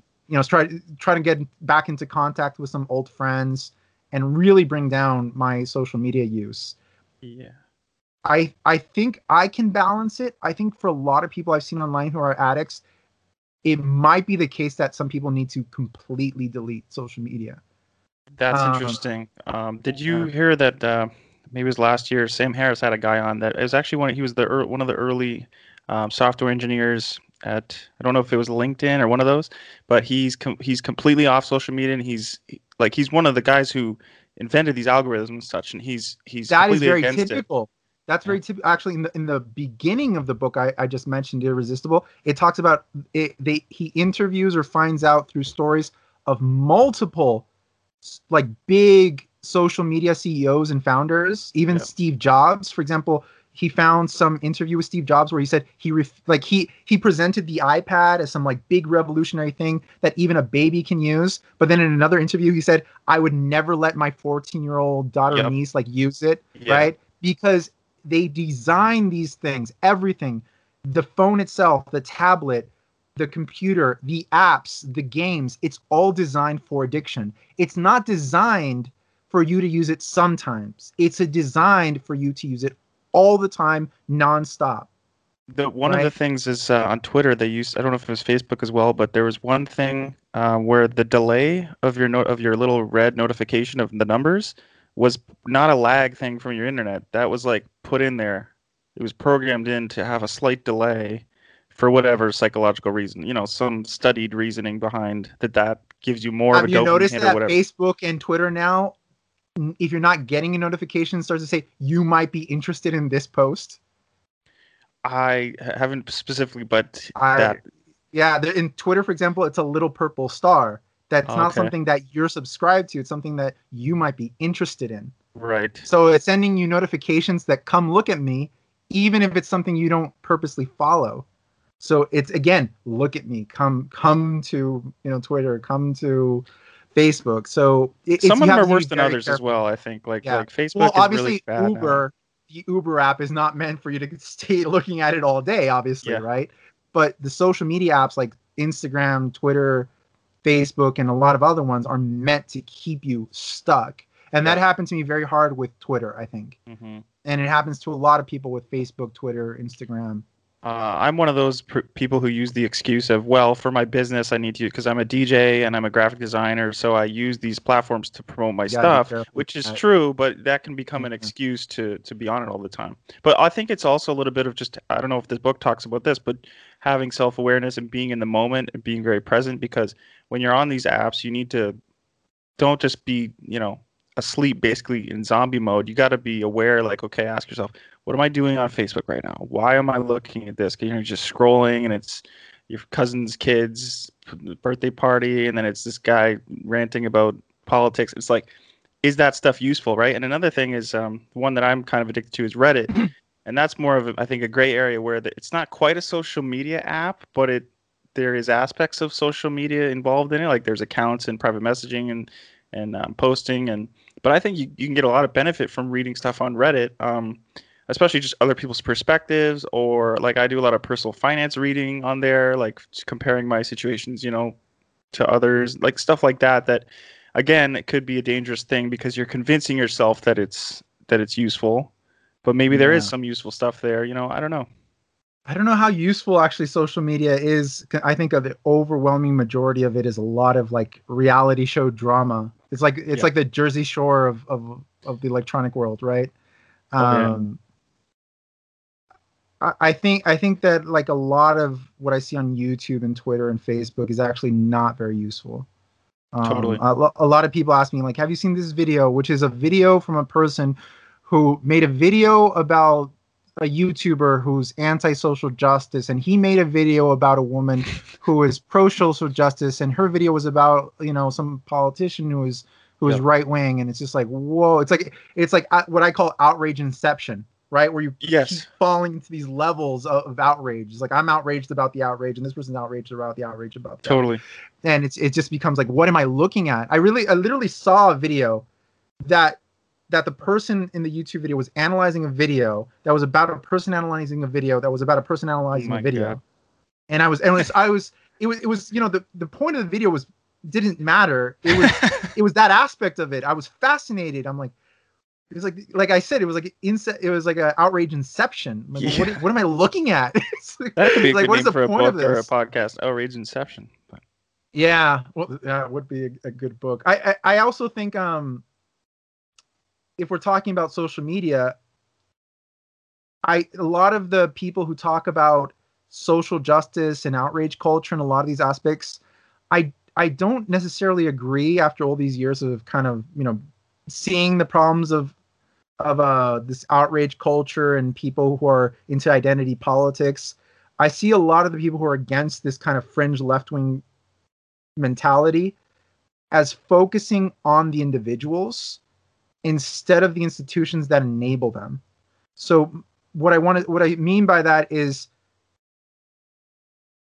people think that crazy social justice warriors, radical feminists are a new thing. They're not. They've always been around.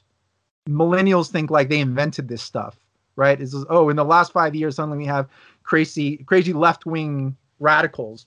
There's always been left-wing radicals. They were, go to university and anywhere and ask people who were there 100 years ago, right? 90-year-old man, were there left-wing radicals in your school? Of course there were. What's the difference? What changed really?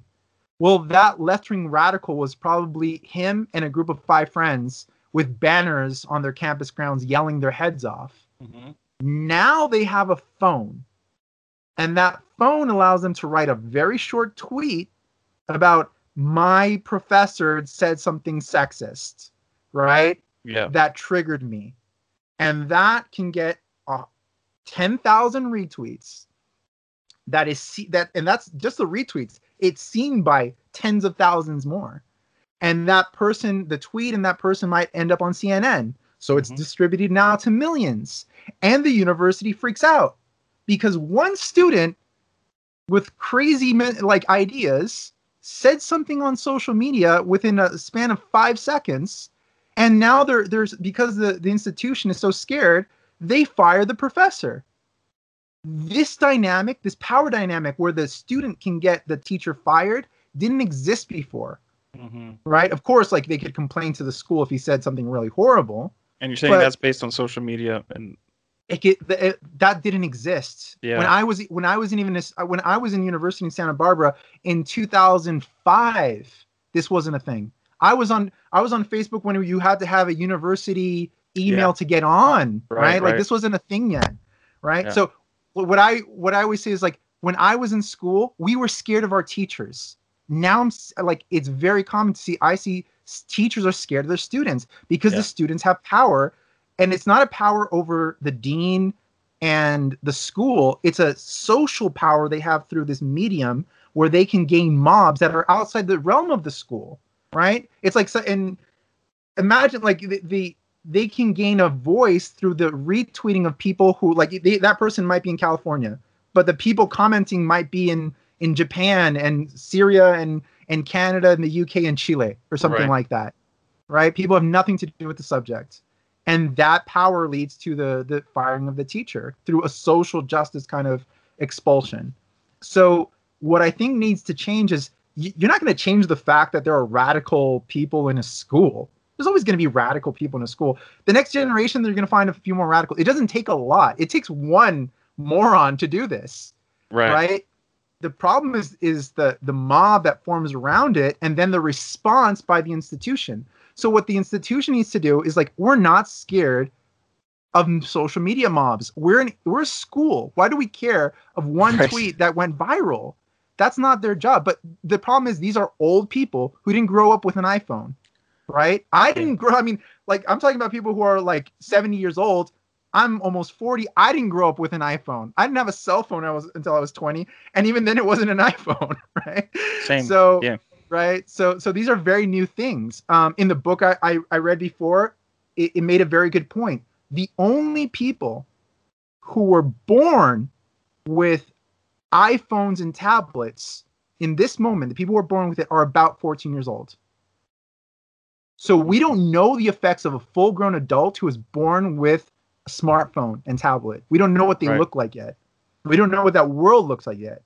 Well, you mentioned the 90s, and I'm 31, so we're not too far apart in age. But so I was from the 90s as well, and our peers, we always bring this up, is like, don't you just want to go back to the 90s? I mean, I guess everybody has that thing, but it's because we were on that cusp of riding your bikes to your friend's house, knocking on their door to hang out, and then we all got cell phones and then the social media and everything. So we've seen both sides, and there's just something about that time period where things were just a little slower, a little more disconnected, and you just had more space, and it was just something. It's not that it's more disconnected; it's that we were more connected in person versus being more connected through like the social media medium or a smartphone medium. Yes.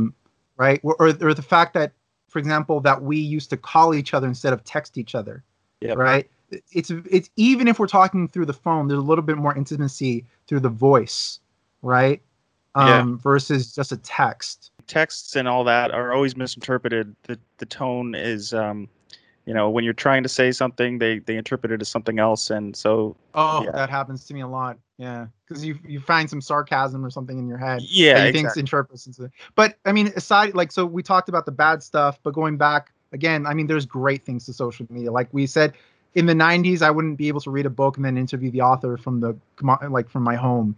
Right. And put it online like a show, like a podcast. Yep. So that's a great thing, but there are horrible things.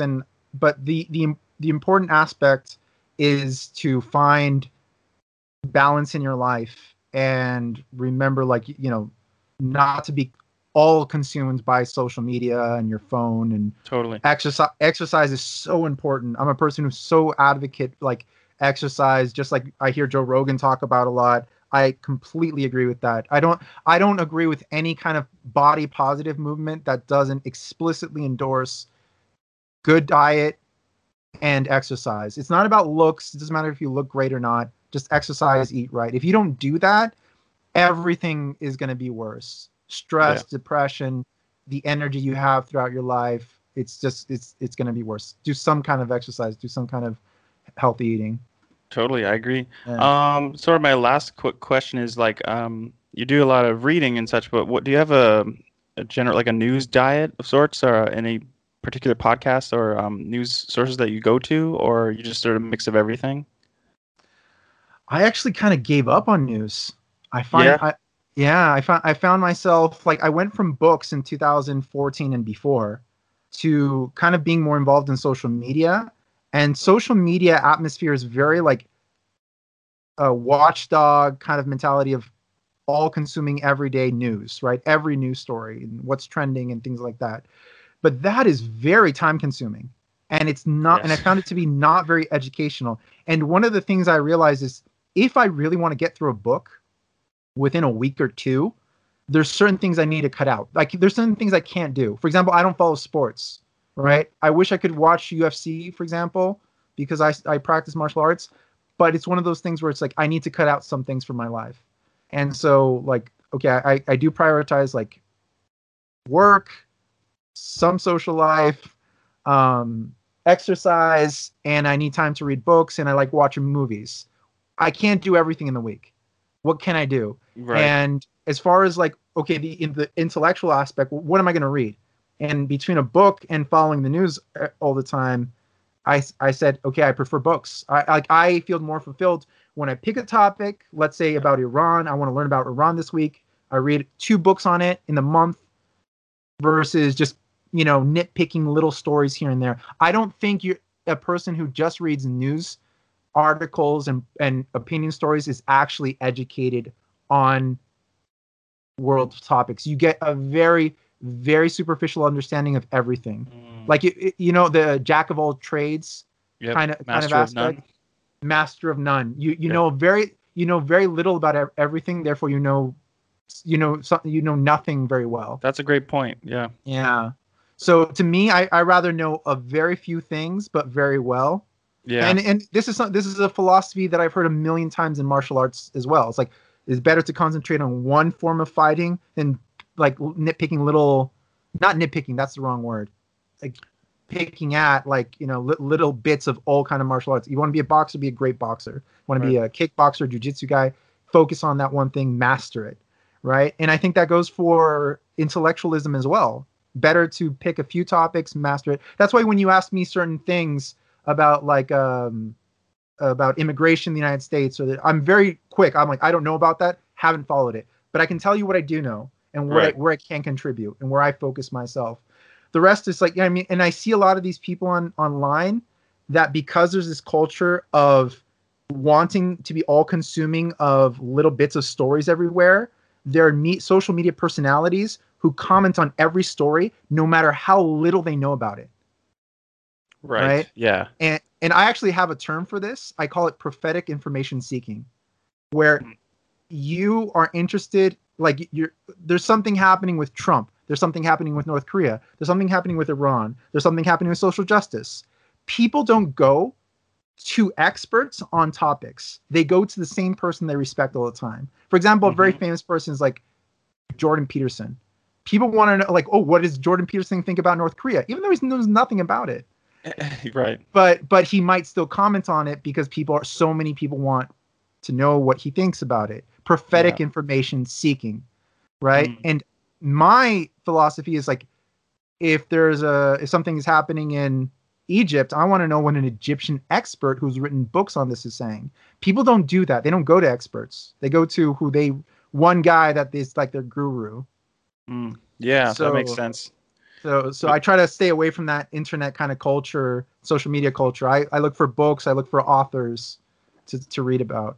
Yeah. I think I'm maybe a mix of both types, but I think I'd like to move closer to that style of just getting more into. You'll find it more fulfilling to read a book. I do. When I finish the book, for example, when I got really into like a news watchdogness in 2015 and 16, and I had stopped reading books, suddenly I'd kind of missed books and read one. And when I finished that book, I was like, I feel more fulfilled about learning about this topic from this one book than 2 years of social media news reading. If you had asked me about any of the topics I'd written news stories on in the last 2 years, I'd be able to tell you like practically nothing on them. Yeah. But on this topic, and like suddenly I became a small expert. Right. I think you can kind of almost become a semi-expert if you read 3 books to 5. I think if you read 8 to 10 books on one topic, you can pretty much express yourself to be an expert. That's like for example, that's not too many. I've read enough books on North Korea, for example, that I'm confident to say I'm an expert on it. Right. There's other books I've read. For example, Social Media Addiction. I read 1 book. I know quite a bit now. Am I an expert? By no means. Right. Yeah. That one, if you're interested, that I read was 10 reasons to delete your social media accounts right now. And it's the good thing about the book I read is that it wasn't kind of a self-help lifestyle book. Yeah. It was more of an investigation into addiction, which was very interesting. So I don't know what kind of book you read, but the one I read was more oriented towards like scientific research on addiction on social media. This one touched on it a little bit, but it was more varied in the reasonings as well, like more like repercussions in the real world and stuff like that. This is Jaron Lanier was the guy's name. Anyway, if people are interested. And the one you read was called. Let me see. The one I read was Irresistible. Adam Alter. Okay, cool. Yeah, if people want to check those out. Okay, man. Well, we did like 2 hours. It's been fun. I want to thank you again for being a guest. And where can people find you? They can go to your Twitter. You may not be as active as you used to be, but Everything is Lal Dagash. Lal Dagash podcast, Lal Dagash on Twitter, Lal Dagash on Facebook. And my podcast is on iTunes and podcast mediums. It's on SoundCloud and YouTube as well. I rarely use video though, so it's YouTube is probably not very practical. But I will start doing it soon again. And I interview a lot of authors, a lot of activists from around the world. I already did an interview that I'll probably put up kind of soon with the author of a book about Heaven's Gate. Oh, interesting. Yeah, I just finished a podcast on that. Forget what that one's called. There was a short podcast on that. Yeah, it was a good one. Those Nikes, those black Nikes. Yeah. Yeah. Okay, man. Again, thanks so much, and all the best, and hopefully we'll hear some new content from you soon. Thank you. Okay, take care, man.